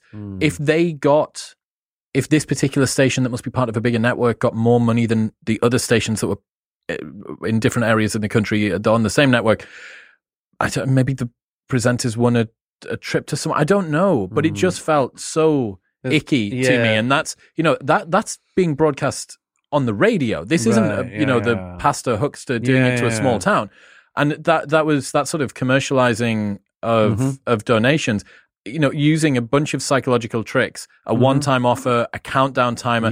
This is ClickFunnels from 2006. Right. You know, with and here's an upsell for just another $5. You can get our free DVD course that you can whatever. It's a bit of a tangent. I've got to say, I mean, there's no greater joy than for a British person to just sit down and watch adverts on American television. I once some years ago I was in Los Angeles and I was watching a television channel hopping, and there was an advert from a local funeral home, a $999.99 cremation funeral, all in. Offer was only available for another month. What can you do with that? I mean, Granny, look, there's this amazing offer, and I know you're not well. This offer's only on for another month. There is a long set of stairs. If you were going to live another 5 weeks, you wouldn't be able to take advantage of this magnificent offer. So, you know. Anyhow, but the point is that yes, we all know that type of huckster and you know, tin rattling maniac who comes from a sort of certain type of religious. She's got a better tradition. Instagram page now. Right, BLM is one of those. I'm sad that it's taken this amount of time for to people to wake up to it. I'm sorry that they did become that. You know, they could have been a civil rights campaigning organization, campaigning for remaining legitimate complaints of Black Americans, but they didn't do that. They just became another racket. Even supporters of them now, or supporters of the movement, have started to distance themselves by using two different terms. Right? People talk about Black Lives Matter to refer to the movement, and they talk about BLM to refer to the organization. And as soon as I started to see that, it's like, yeah, that won't work. That's a sign of internal dispute. Yeah. Are you concerned about white supremacists using the pro-white narrative that you've got with this to further some pretty nasty agendas that they might have? I don't have a pro-white narrative in the book by any means. I'm not pro-white any more than I'm pro-black or anything. I'm for people not being told that they're inherently bad because of racial characteristics. We've drawn a line between pro-Western and Western being associated with whiteness, though. Mm-hmm. So there is, we're only a couple of steps away from. Well, because most people in historically in the West have been white. So yes, it's hard to attack the West without attacking white people, or to attack white people without attacking the West. But I'm not making a pro-white argument because it's like any more than there's any point in making a pro-black argument. I mean, but let's say it's a pro-West argument, pro-West, and then that's then going to be perhaps co-opted by some slightly nasty groups. Well, the first thing is that as a writer, you have responsibility for the words you write. And I've been a writer for 22 years now, all my adult life. You have responsibility for the words you write. Other people have responsibility for their actions and their words. I find the attempt sometimes to make writers responsible for their readers to be essentially unfair. I think you write as carefully as you can. I certainly do. And can I guarantee that nobody with unpleasant views will read the book? No, I can't. I have a very large readership, which I'm very fortunate to have. I can't promise that everybody is going to be exactly of my mindset or have exactly my tolerant views. I would hope they do. But I find this sort of attempt, I'm not saying you're doing it, but the attempt by a lot of people to sort of elide the difference between author and reader to be sort of unfair. I mean, obviously Jordan gets quite a lot of that, the sort of, you're read by young incels sort of thing. So it's not really fair as well as not provable and not the case. And in any case, I mean, as far as I can tell, what actual racists and white supremacists still exist. And there's a little bit more of it in America than there is in the UK, I think. A little bit more. But these are tiny, way out there, fringe figures. Wouldn't and don't like me anyway, because I won't speak in their terms or agree with what they think. What would be the differences? All sorts of things. I mean, for instance, I don't tell people that being white is better than being black, because I don't think it is. I think these things are morally neutral states. I think the very idea of saying to somebody that they should feel pride in their skin color is as absurd as all of the other claims that you should feel pride about innate characteristics. I mean, look, let's take being a man. Like, if somebody says, actually, somebody did say this to me recently, it's a weird question. But if I said, Chris, are you proud of being a man? I'm like, I'm not proud of being a man. I'm not unproud of it. I'm not ashamed of being a man. Certainly not ashamed of being a man. But I'm not proud of it because I didn't do anything. I'm not ashamed of being white. And I'm not proud of being white because I didn't do anything. That's one of the reasons why I've always hated the gay pride thing. So if you believe in pride, you believe in shame. Why would you be proud of being gay? Just don't feel shame about being gay. It's fine. Just get on with your bloody life and shut up. But what I'm trying to get to is that a white supremacist would say, and does say, I have great pride in being white, and it makes me better than these other people. Well, I don't believe that. I don't feel I have any pride in being white per se. And I don't think that being white makes me better than anyone else. But here's the deal in that.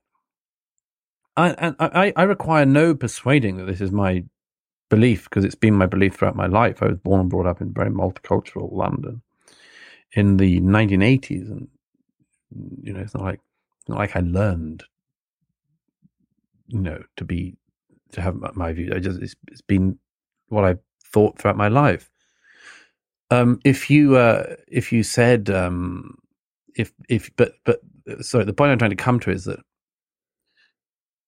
I don't think I'm better than anyone else because of my skin color or my sex or anything. But I also don't think anyone else is better than me because of theirs. I don't think I'm better than a black person because I happen to be white. And I also don't think they're better than me because they happen to be black. But if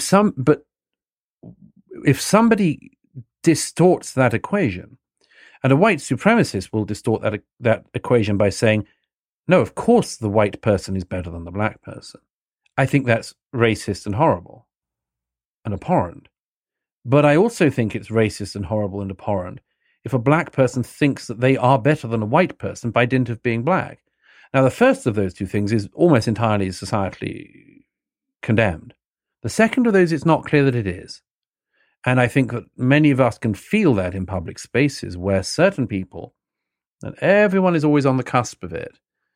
A white person in a debate with a black person is always vulnerable to the possibility that they will be accused of racism at some point. And if they are, that is disastrous. But that is because the black person on the stage effectively still holds this, at the moment, a certain unequal power in that regard. So it sometimes takes people a while to work out, but that in the current era we are in, that is the dynamic. In the same way that a man and a woman debating on a stage, it just requires a woman to say to the man, "Oh, thank you for mansplaining that." Now, the perception we still pretend is that the man is in a position of dominance on the stage.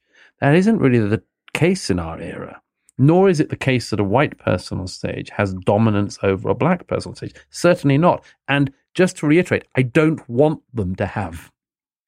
I want people to be able to regard each other as equals, not better nor worse because of characteristics over which we have no say. Aside from the problems on the left, which we've been through, do you worry about the trends towards sort of populists or the endorsements of conspiracy theories in some right-wing parties at the moment? Which ones? Well, I mean, the COVID conspiracy theories we've seen that were pushed. I mean, Marjorie Taylor Greene was in an interesting position. She's such an idiot. And is it Bolsonaro, I think, as well? Yeah. Seems to be somebody that's down in Brazil. I don't follow very much about Brazilian politics, but yeah, he seems to be nasty piece of work. Are you concerned about that at the moment? You know, we've seen sort of Trumpist wing and claims of the leaders like Bolsonaro. I never bought this idea that there was a sort of populist surge in recent years, because I don't like the term populist, and without getting into definitions, by the actual definitions of populism, the most prominent and successful populist in the world is Emmanuel Macron. But in the current era, the idea has been that populism is only something of the right, which is not really not correct. It's also a centrist phenomenon and a leftist phenomenon. So there's a certain interpretation of politics in recent years which I don't go along with.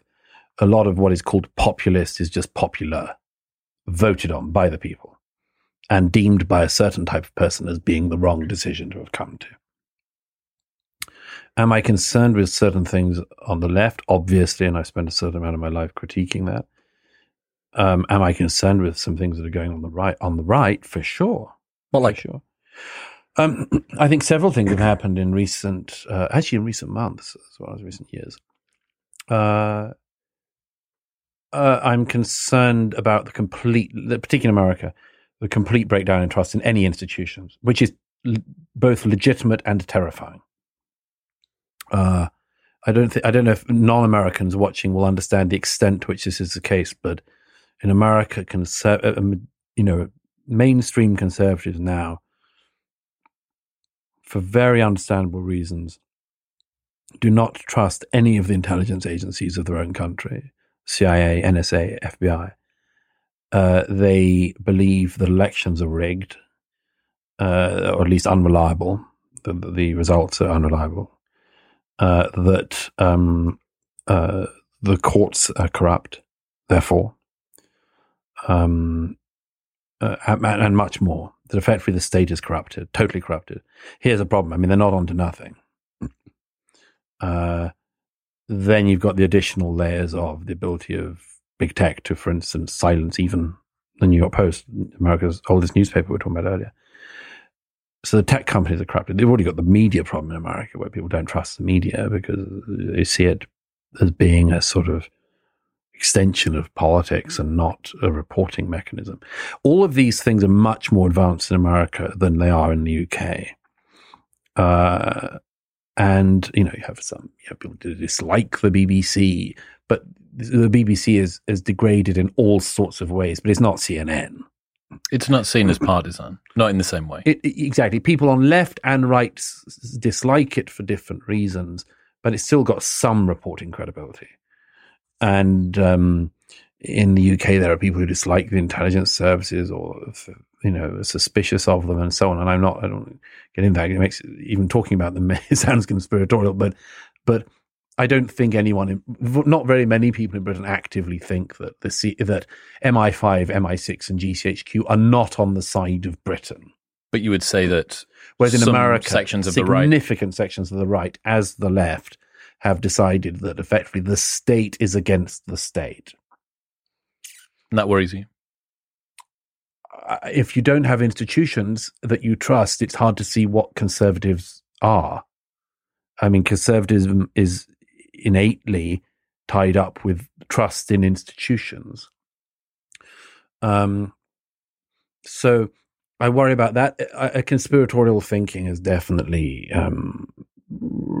just washed up in all of our countries. And again, the problem is, with some reason, I mean, look at the whiplash that occurred in most people in 2020 when we went from the most important thing is that you stay locked in your houses and don't see anyone else to the most important thing is to get out on the street in a tightly packed environment and protest against racism. Like, when the narrative shifts like that and you're meant to just go along with it, I can see why people get conspiratorial when they're told that they're not allowed to say that the Wuhan lab might have been responsible for the leak, and you're told you're a conspiracy theorist if you believe that, and then a year later the story changes and you're meant to just go along with it. I can see why people are or have lost it to a great extent. And I'm not the arbiter of that. I don't know. I mean, everyone makes their own judgments about whether other people have lost it or not. But it seems to me that an awful lot of people they've gone down the line of conspiratorial thinking. Is that not the way that a lot of conspiracies work, though? That there's maybe a kernel of truth that acts as a gateway drug, and then people start to tumble deeper and deeper into this sort of thinking. And that's not to say that there isn't problems similar to this on the left, but it does seem like the slope may be a little slipperier. I think it's gone sharper and slipperier faster on the right. We know the sort of left trajectory and have done for a long time. But I mean, it's only like 3 years since Jordan and I sat down in London and talked about the way in which the left goes wrong, which is a very interesting conversation. It still hasn't been properly addressed. But we discussed this in London. And I remember we said, we're discussing this because nobody knows where the left goes wrong, but we all know where the right goes wrong. But 3 years later, it's not clear to me anymore that everybody does agree where the right goes wrong. I mean, another example is look at elements of the right, particularly in America, in relation to Russia and Ukraine. I mean, there is a sort of inevitable internet-like meme of, always go against whatever is the prevailing narrative. Reflexive heterodoxy. Right, exactly. Everyone seems to be praising this guy Zelensky. I don't want to praise this guy. Well, everyone's praising him because he could have done a runner and lived in the south of France the rest of his life. And instead, he risked his life and the life of his family to stay and fight for his country and inspire his country to fight. Like, that's why people admire him. It's not that hard to discern. Let me give you another one that, just is amazing to me now. But there are people on the right, again, particularly in America and in Europe, it has to be said, not in Britain so much, which is a good thing, but certainly in Europe and certainly on the right in America, you have people who now say things that only used to be said on the left.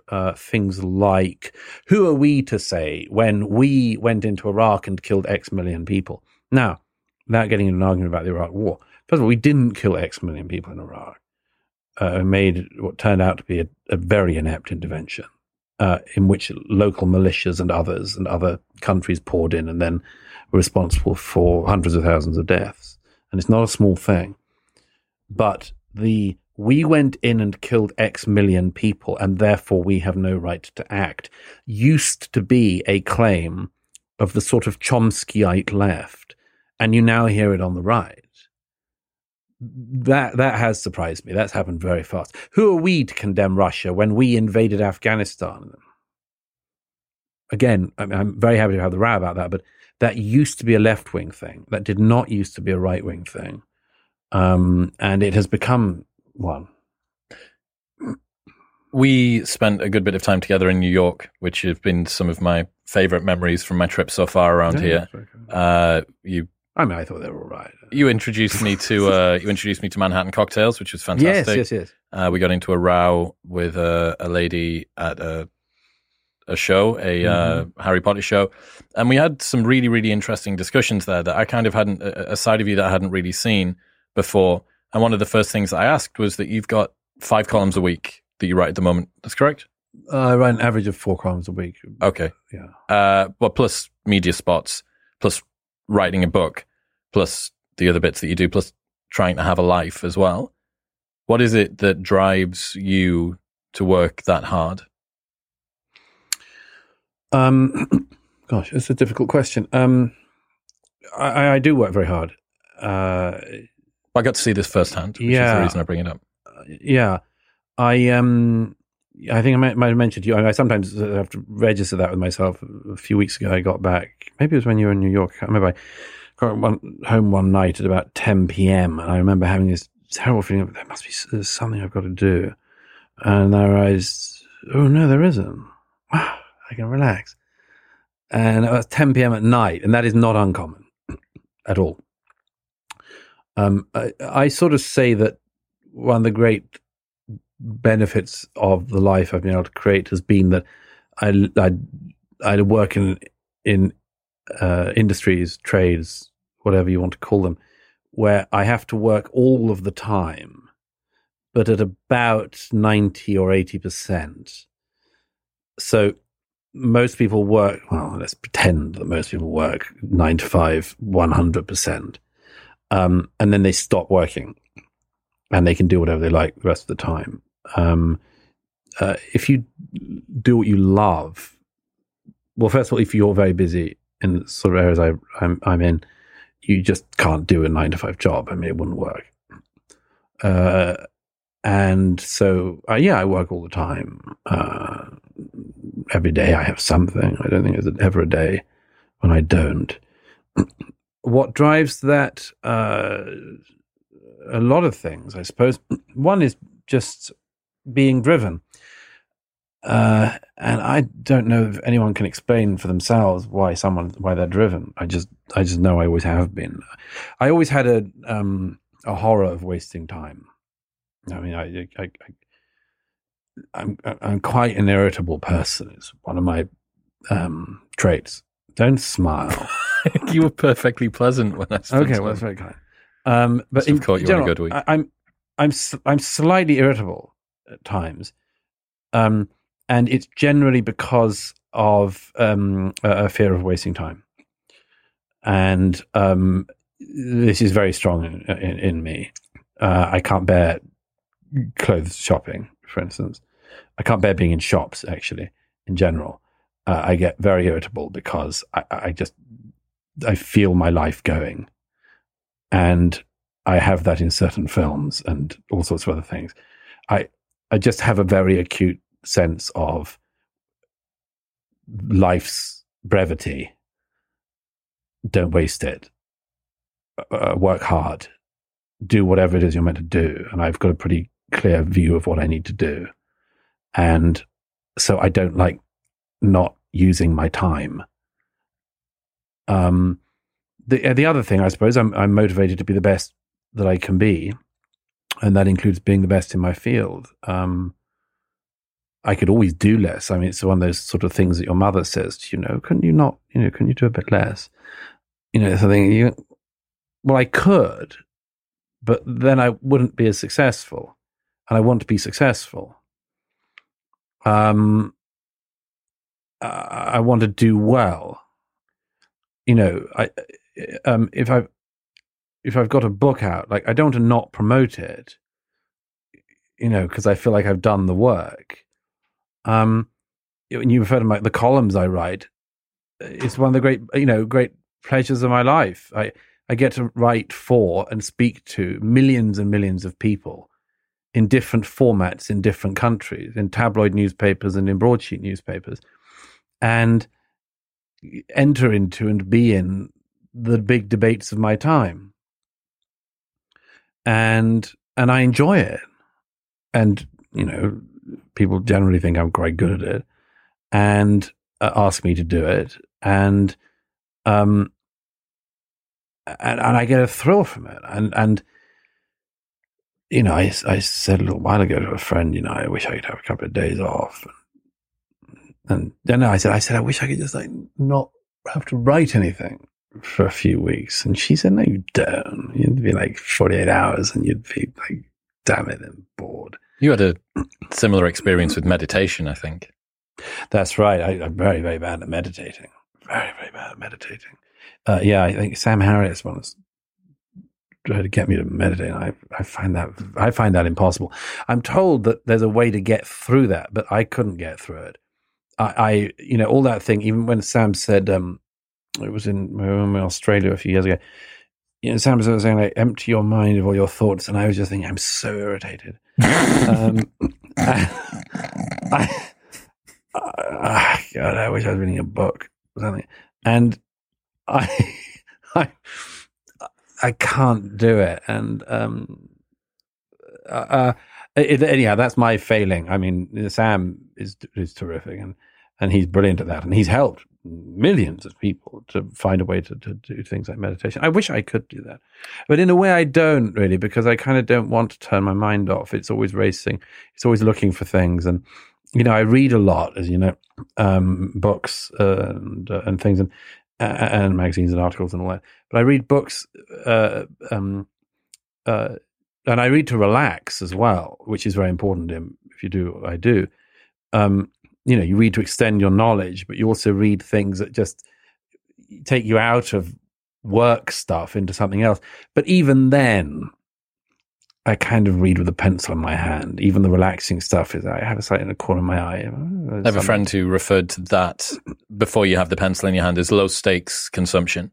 He talks about low stakes podcast listening, that if you're constantly embroiled in the culture wars and you're always listening the newest whatever at 100 miles an hour, it's kind of nice to just hear about a murder mystery for a little while. Low stakes listening. This is something that I've been battling with so much, and we spoke about this with regards to productivity dysmorphia as well.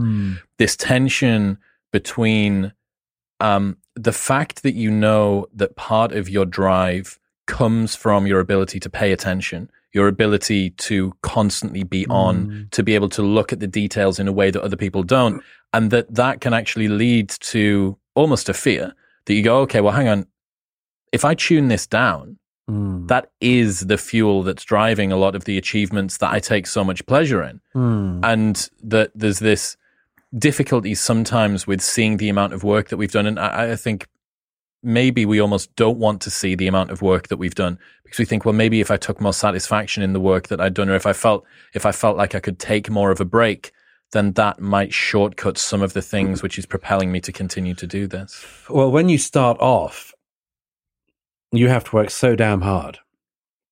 I mean, I think that's something that is not expressed enough to people, is it? When you start off your career, particularly a career like mine, you have to work so damn hard. In the beginning of my career, I didn't have a holiday for 7 years. It was 7 years until my family persuaded me to go away with them on holiday. I just couldn't go on holiday. And one of the reasons was, at the beginning of my career, inevitably, if people called and asked me if I could write something, I had to do it. If I feared that if I said no, they wouldn't come back and ask again. Now, that's very common. The problem is there is a certain point in your life when you have that fear and it's no longer relevant. It's information that you're being told by yourself about an earlier version of yourself. And you have the right at a certain point, but it's very hard to make that decision professionally. To say, okay, no, I'm okay now. I can take time off. I can say no this time. I can turn that down. Well, you also need to. You need to. It's only in the last 10 years that I learned how to say no to things. Because I didn't know whether I'd be asked again.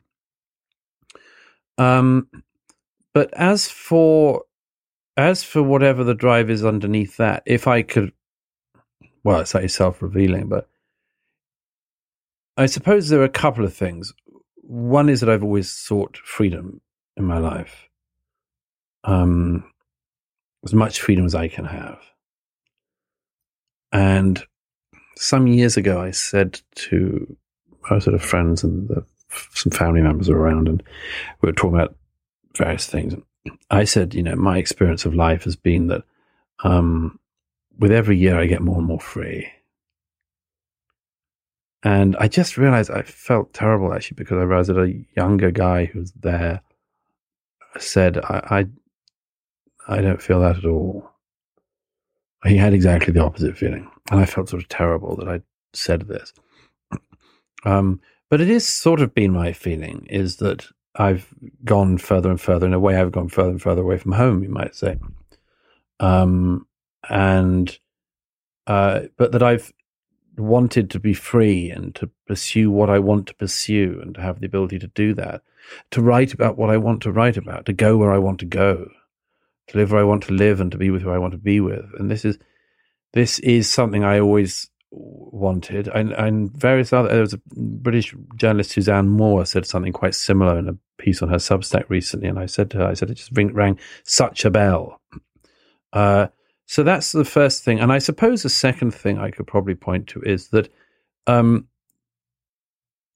actually it's slightly, I once said to my late friend Clive James, I don't know if you knew, a great Australian polymath, I said to him towards the very end of his life, he was born in 1939, and opening line of his memoirs, it says, I was born in 1939. The other big event that year, he was an amazing, wonderful man. But I remember saying to him once, about what do you feel drives you? And he lost his father in the war. He didn't die in the war. His father died on a plane back.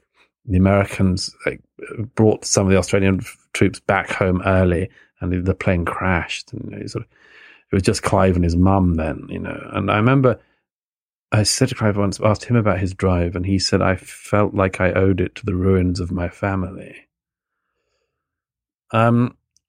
I do have a sort of sense, it's not to do with family necessarily, but I do have a sense of being born at a fortunate time and having had, I don't want to say luck, because for reasons I think I'm worried about the term luck, but I feel I have a good fortune, which I shouldn't waste. And, most of my predecessors and my ancestors did not have very much freedom, economic freedom, freedom to move around, freedom to find stuff out. I mean, I think of the library, the sort of the books that would be on a shelf, on sort of grandparents' age relatives, they would have very small numbers of books because people, other than intellectuals or very rich people didn't have very many books, and I always thought, if I can get the things that my predecessors couldn't, or go to places they couldn't, why would I waste that opportunity? Can you imagine how frustrated you'd be to have been born in the early 20th century or the late 19th century, and not able to leave your village, really, even, and not knowing much about what even happened in town, or let alone in the capital. And, and with every generation in a country like ours, we've had the ability to go further and further. And it's happened in my own family. And so I feel like it's a responsibility not to waste that. But more importantly, I'm just driven by a desire not to waste time. There's that line of Andrew Marvell, behind my back, I always hear time's winged chariot hurrying near. I hear time's winged chariot awfully loud. You spoke to me about instinct. I can't remember who it was that gave you a piece of advice about how sometimes it's wrong, but at the time it's the only thing. That was Clive as well, who I just mentioned.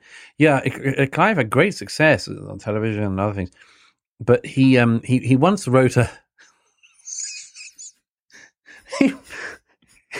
he once wrote a verse play in rhyming couplets about Prince Charles and opened it in the West End in London.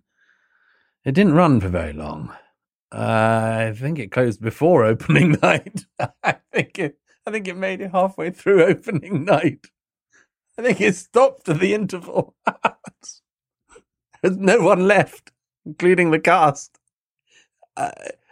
I remember he was devastated about it. It was such a sort of career humiliation. But he wrote somewhere, I think, he said, look, I followed my instincts on it, and your instincts don't always lead you right, but you've got to trust that they are the things that have led you to what have been your successes. And I've come to really follow that advice, because I've written about quite a bewildering array of subjects in my life and written books about a lot of different subjects. And I sometimes used to think, how can I be sure that it's going to work? And the answer that comes back in my head is, you can't be sure. But you've been right before. So the odds of you being right again are quite good. It's like, I find this thing interesting. If you wrote about things you found interesting and there was no reception for it, that would be one thing. But if you say, I find this really quite interesting, and you write about it and you get an audience, and then you write about something totally different, but you find it interesting, very often you find that's because other people do too. And that's a fantastic thing as a writer. That's one of the best things is to be able to do it not once, but quite a lot of times on different subjects. Because that means that you might have an ability to, and you obviously have this, I mean, you have the ability to put your finger on things that are interesting to other people as well.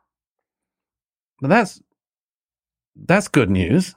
Well, you said instinct may sometimes direct you wrong, but it's the only thing which has ever directed you right. Right. And that's a price that you need to pay for following your instinct. And you're right. This will be episode nearly 500 or something of this podcast in 4 years, wow. Which is a workload that is difficult to do on your own. And I was reflecting after our conversation about your 7 years without a holiday. I did 204 Saturdays in a row at the same club night without a break every single Saturday.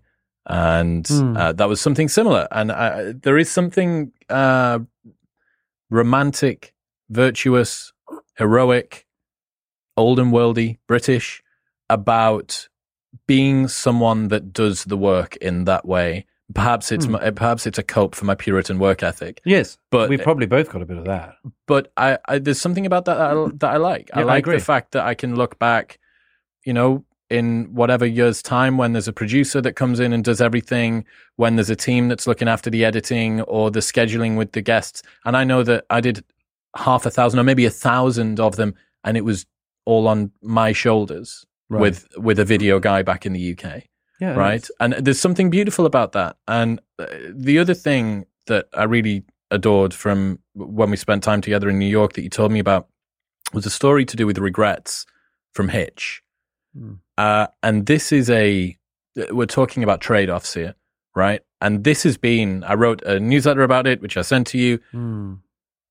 And dude, it is one of the best insights for ameliorating regrets, for understanding that they're an unavoidable part of our lives. You tell that story about what Hitch said to you about regrets? Yeah, it's Chris Richards. He said, I think he wrote it in his memoir as well. He said, you have to choose your regrets. I mean, everyone is going to have regrets in their life, I know people who've achieved great things and achieved small things, all of whom have regrets. And yes, you have to know that you're going to have regrets. And the question is which ones you can bear and which ones you don't think you can bear. Let me give you an obvious example. Let's say you had a dream always of starting a shop. You've got two options in front of you, really. One is starting it and seeing if it works, and the other one is not, because you fear that it won't work. You'll fall flat on your ass. Both choices have regrets, and the sort of person you are relies to a great extent on which one can I bear. Can I bear not having tried, but at least I didn't fail, more than I can bear I tried and I might have failed. Either way in this calculation, you are risking a type of regret. So you have to make the decision. I have that all the time with writing. Quite a lot of times in my life, I've written things seriously against my own interests, and I have this terrible tearing thing within me, which is, I got to say the thing. I got to say the thing. I just got to say the thing. Don't say the thing, Douglas. Don't say the thing. Everyone's going to hate you. And I'm going to say the thing. And I know that it's because I have two options in front of me. One is happened. I can't give all the details, but it happened not long ago with some politicians. One is, oh well, that's that. I've broken that relationship. And I have that regret. Not that it's a very big regret, actually, but on the other hand, I would have had the regret of I didn't say what I thought. So at least I don't have that regret. But it is a profound insight of Christopher's, because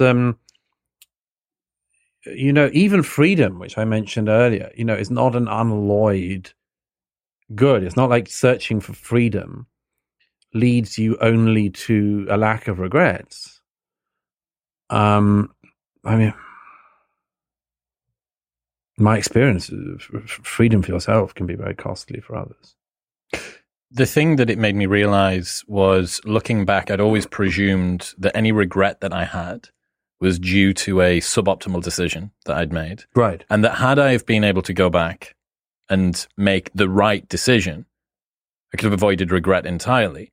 I always thought that regret was a bug of my decision making, not a feature, an inbuilt feature of being a human.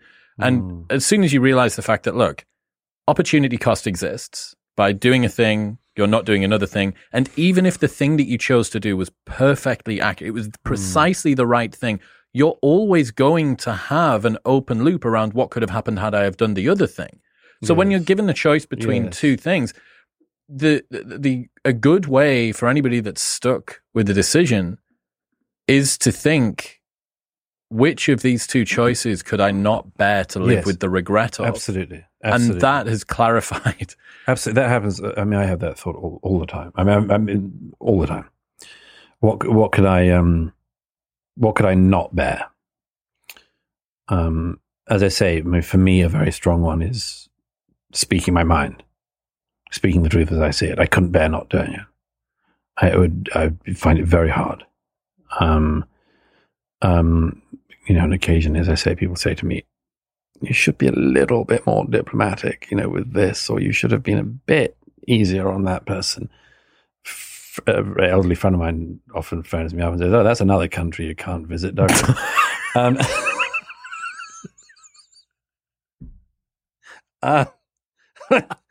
So there's about one place you can live in the world. Move to North Korea. No, it's tough on them as well. Unfairly,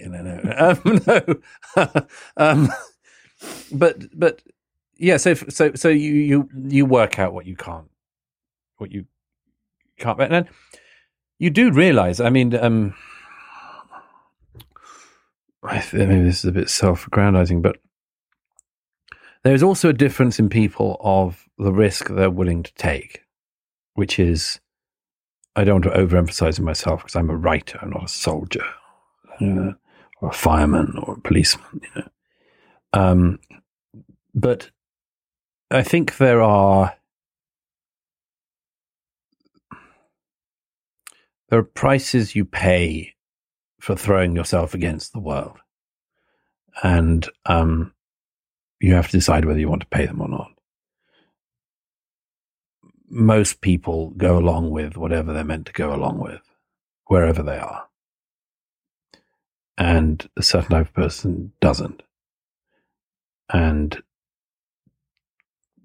generally speaking, I think I tend to be the sort of person who doesn't. And that comes with considerable benefits, in my case, freedom, a certain degree of success, and so on. but it comes with a certain cost. I mean, one of the costs is you always feel a certain sense of isolation, not to say loneliness. I don't feel like I'm not lonely in any personal or ideological sense, but it's inevitable that if you don't go along with the precepts, you're going to have a sort of isolation. But then even that, I mean, and then you test that all the time. Can I bear that? And some of the time the answer will be no, I can't. Other times it'll be, yeah, that's fine. And other times it'll be, I guess I have to. Alain de Botton says, loneliness is a kind of tax we have to pay to atone for a certain complexity of mind. That's true. That's not bad for Alain. Yeah, it's true. But that's laid on top of, or there's a magnifying effect or a multiplier here, which is the complexity of mind plus the decision of whether or not to deploy this into the real world. Well, again, that depends on whether or not your first forays were received warmly or not. Seth Godin had this amazing insight where he said, a lot of the time we need support, but only the first time around. That when you start to get some positive reinforcement over time, you can become more boneheaded. You can become more singularly driven. Yes. But the first time can be more difficult to get through. And I think that's true. A more troubling one in a way is the one that the older you get. I'm now in my 40s. I'm 42 now, but I was speaking to a musician friend the other day who just, one of his seniors had just died. And I know what was on my mind was on his, which is the fact that as you get older in your profession, your career, you notice the people who you looked to, who you obviously thought were always going to be there, go. And then, of course, you have the inevitable thing of, oh, hell, that's going to have to be the position that's filled by people of my generation. And there's a responsibility that comes from that. There's also when you're starting off, hopefully you will have, I certainly had, great mentors and people I sought out, really.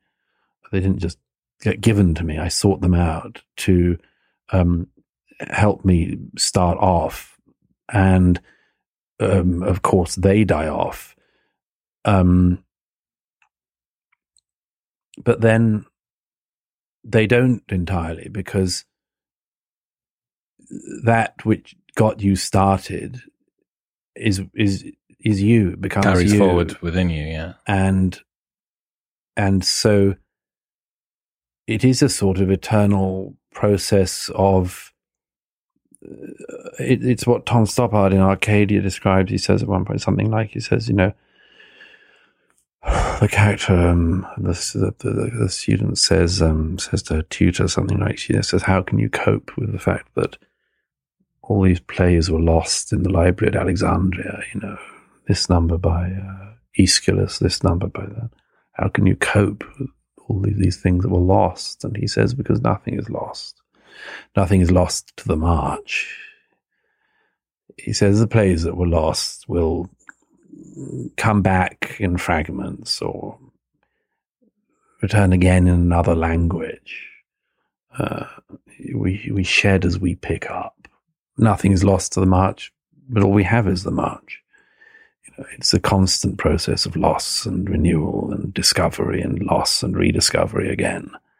And almost every profession, I would have thought, is like that.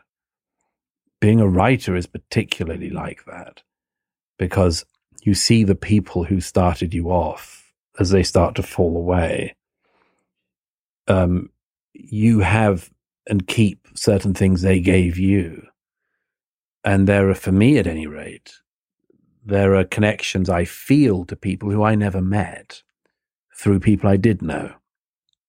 And now I feel quite often walking through a library or in a bookshop or something, I feel like almost the whole place is surrounded by friends somehow, I think I knew him. Sometimes it is somebody I knew, but more often it's like, yeah, I have a connection to that person. And so the whole thing is a sort of, is like a constant rediscovery. That's what T.S. Eliot saw it as. I'm sorry, I sound like I'm waffling, but I'm coming to a major point, I promise. There's a version of history and ideas that is common at the moment, which is endless progress. And I never really believed in that, just innately. I didn't think that things were always getting better. I always thought it was all up for grabs. I don't know why I always thought that, but I did. Even the people who believed in the sort of Fukuyama stuff, you had to have but about 2 world wars. Those are 2 quite big footnotes, to a theory. But the theory of progress is, most people, including people I meet grown-ups all the time who believe in it, things are always just getting better inevitably. And they think that art and other things goes along an inevitable path, getting better and better, bigger and bigger, clearer and clearer, more and more accomplished. But there's another way of seeing things, which is the one I've just been trying to outline, which is that it's actually cyclical, the whole thing. That things are lost and come around again. And that's the case with ideas, for sure. I mean, whole libraries die every day in the heads of people. And they will hopefully be reborn in another head the same day. Goethe says somewhere in one of his poems about the need to recreate that which has been created. And I think that's one of the great noble enterprises, which is to recreate that which has been created, to rediscover that which has been, as Eliot put it, lost and found and lost again and again. And everything's like that. All the time, wisdom is being lost. But hopefully it's being picked up again by someone else. Every time you lose somebody irreplaceable, and they're not replaced, but somebody else steps in. And that's the march. Douglas Murray, ladies and gentlemen. The War on the West will be linked in the show notes below. Where else should people go if they want to keep up to date with what you're doing? You can find me on Instagram a little bit. Twitter, Douglas K. Murray. Find me in the New York Post, the Sun, the Spectator, and various other platforms. Douglas, I appreciate you. Thank you. It's a great pleasure.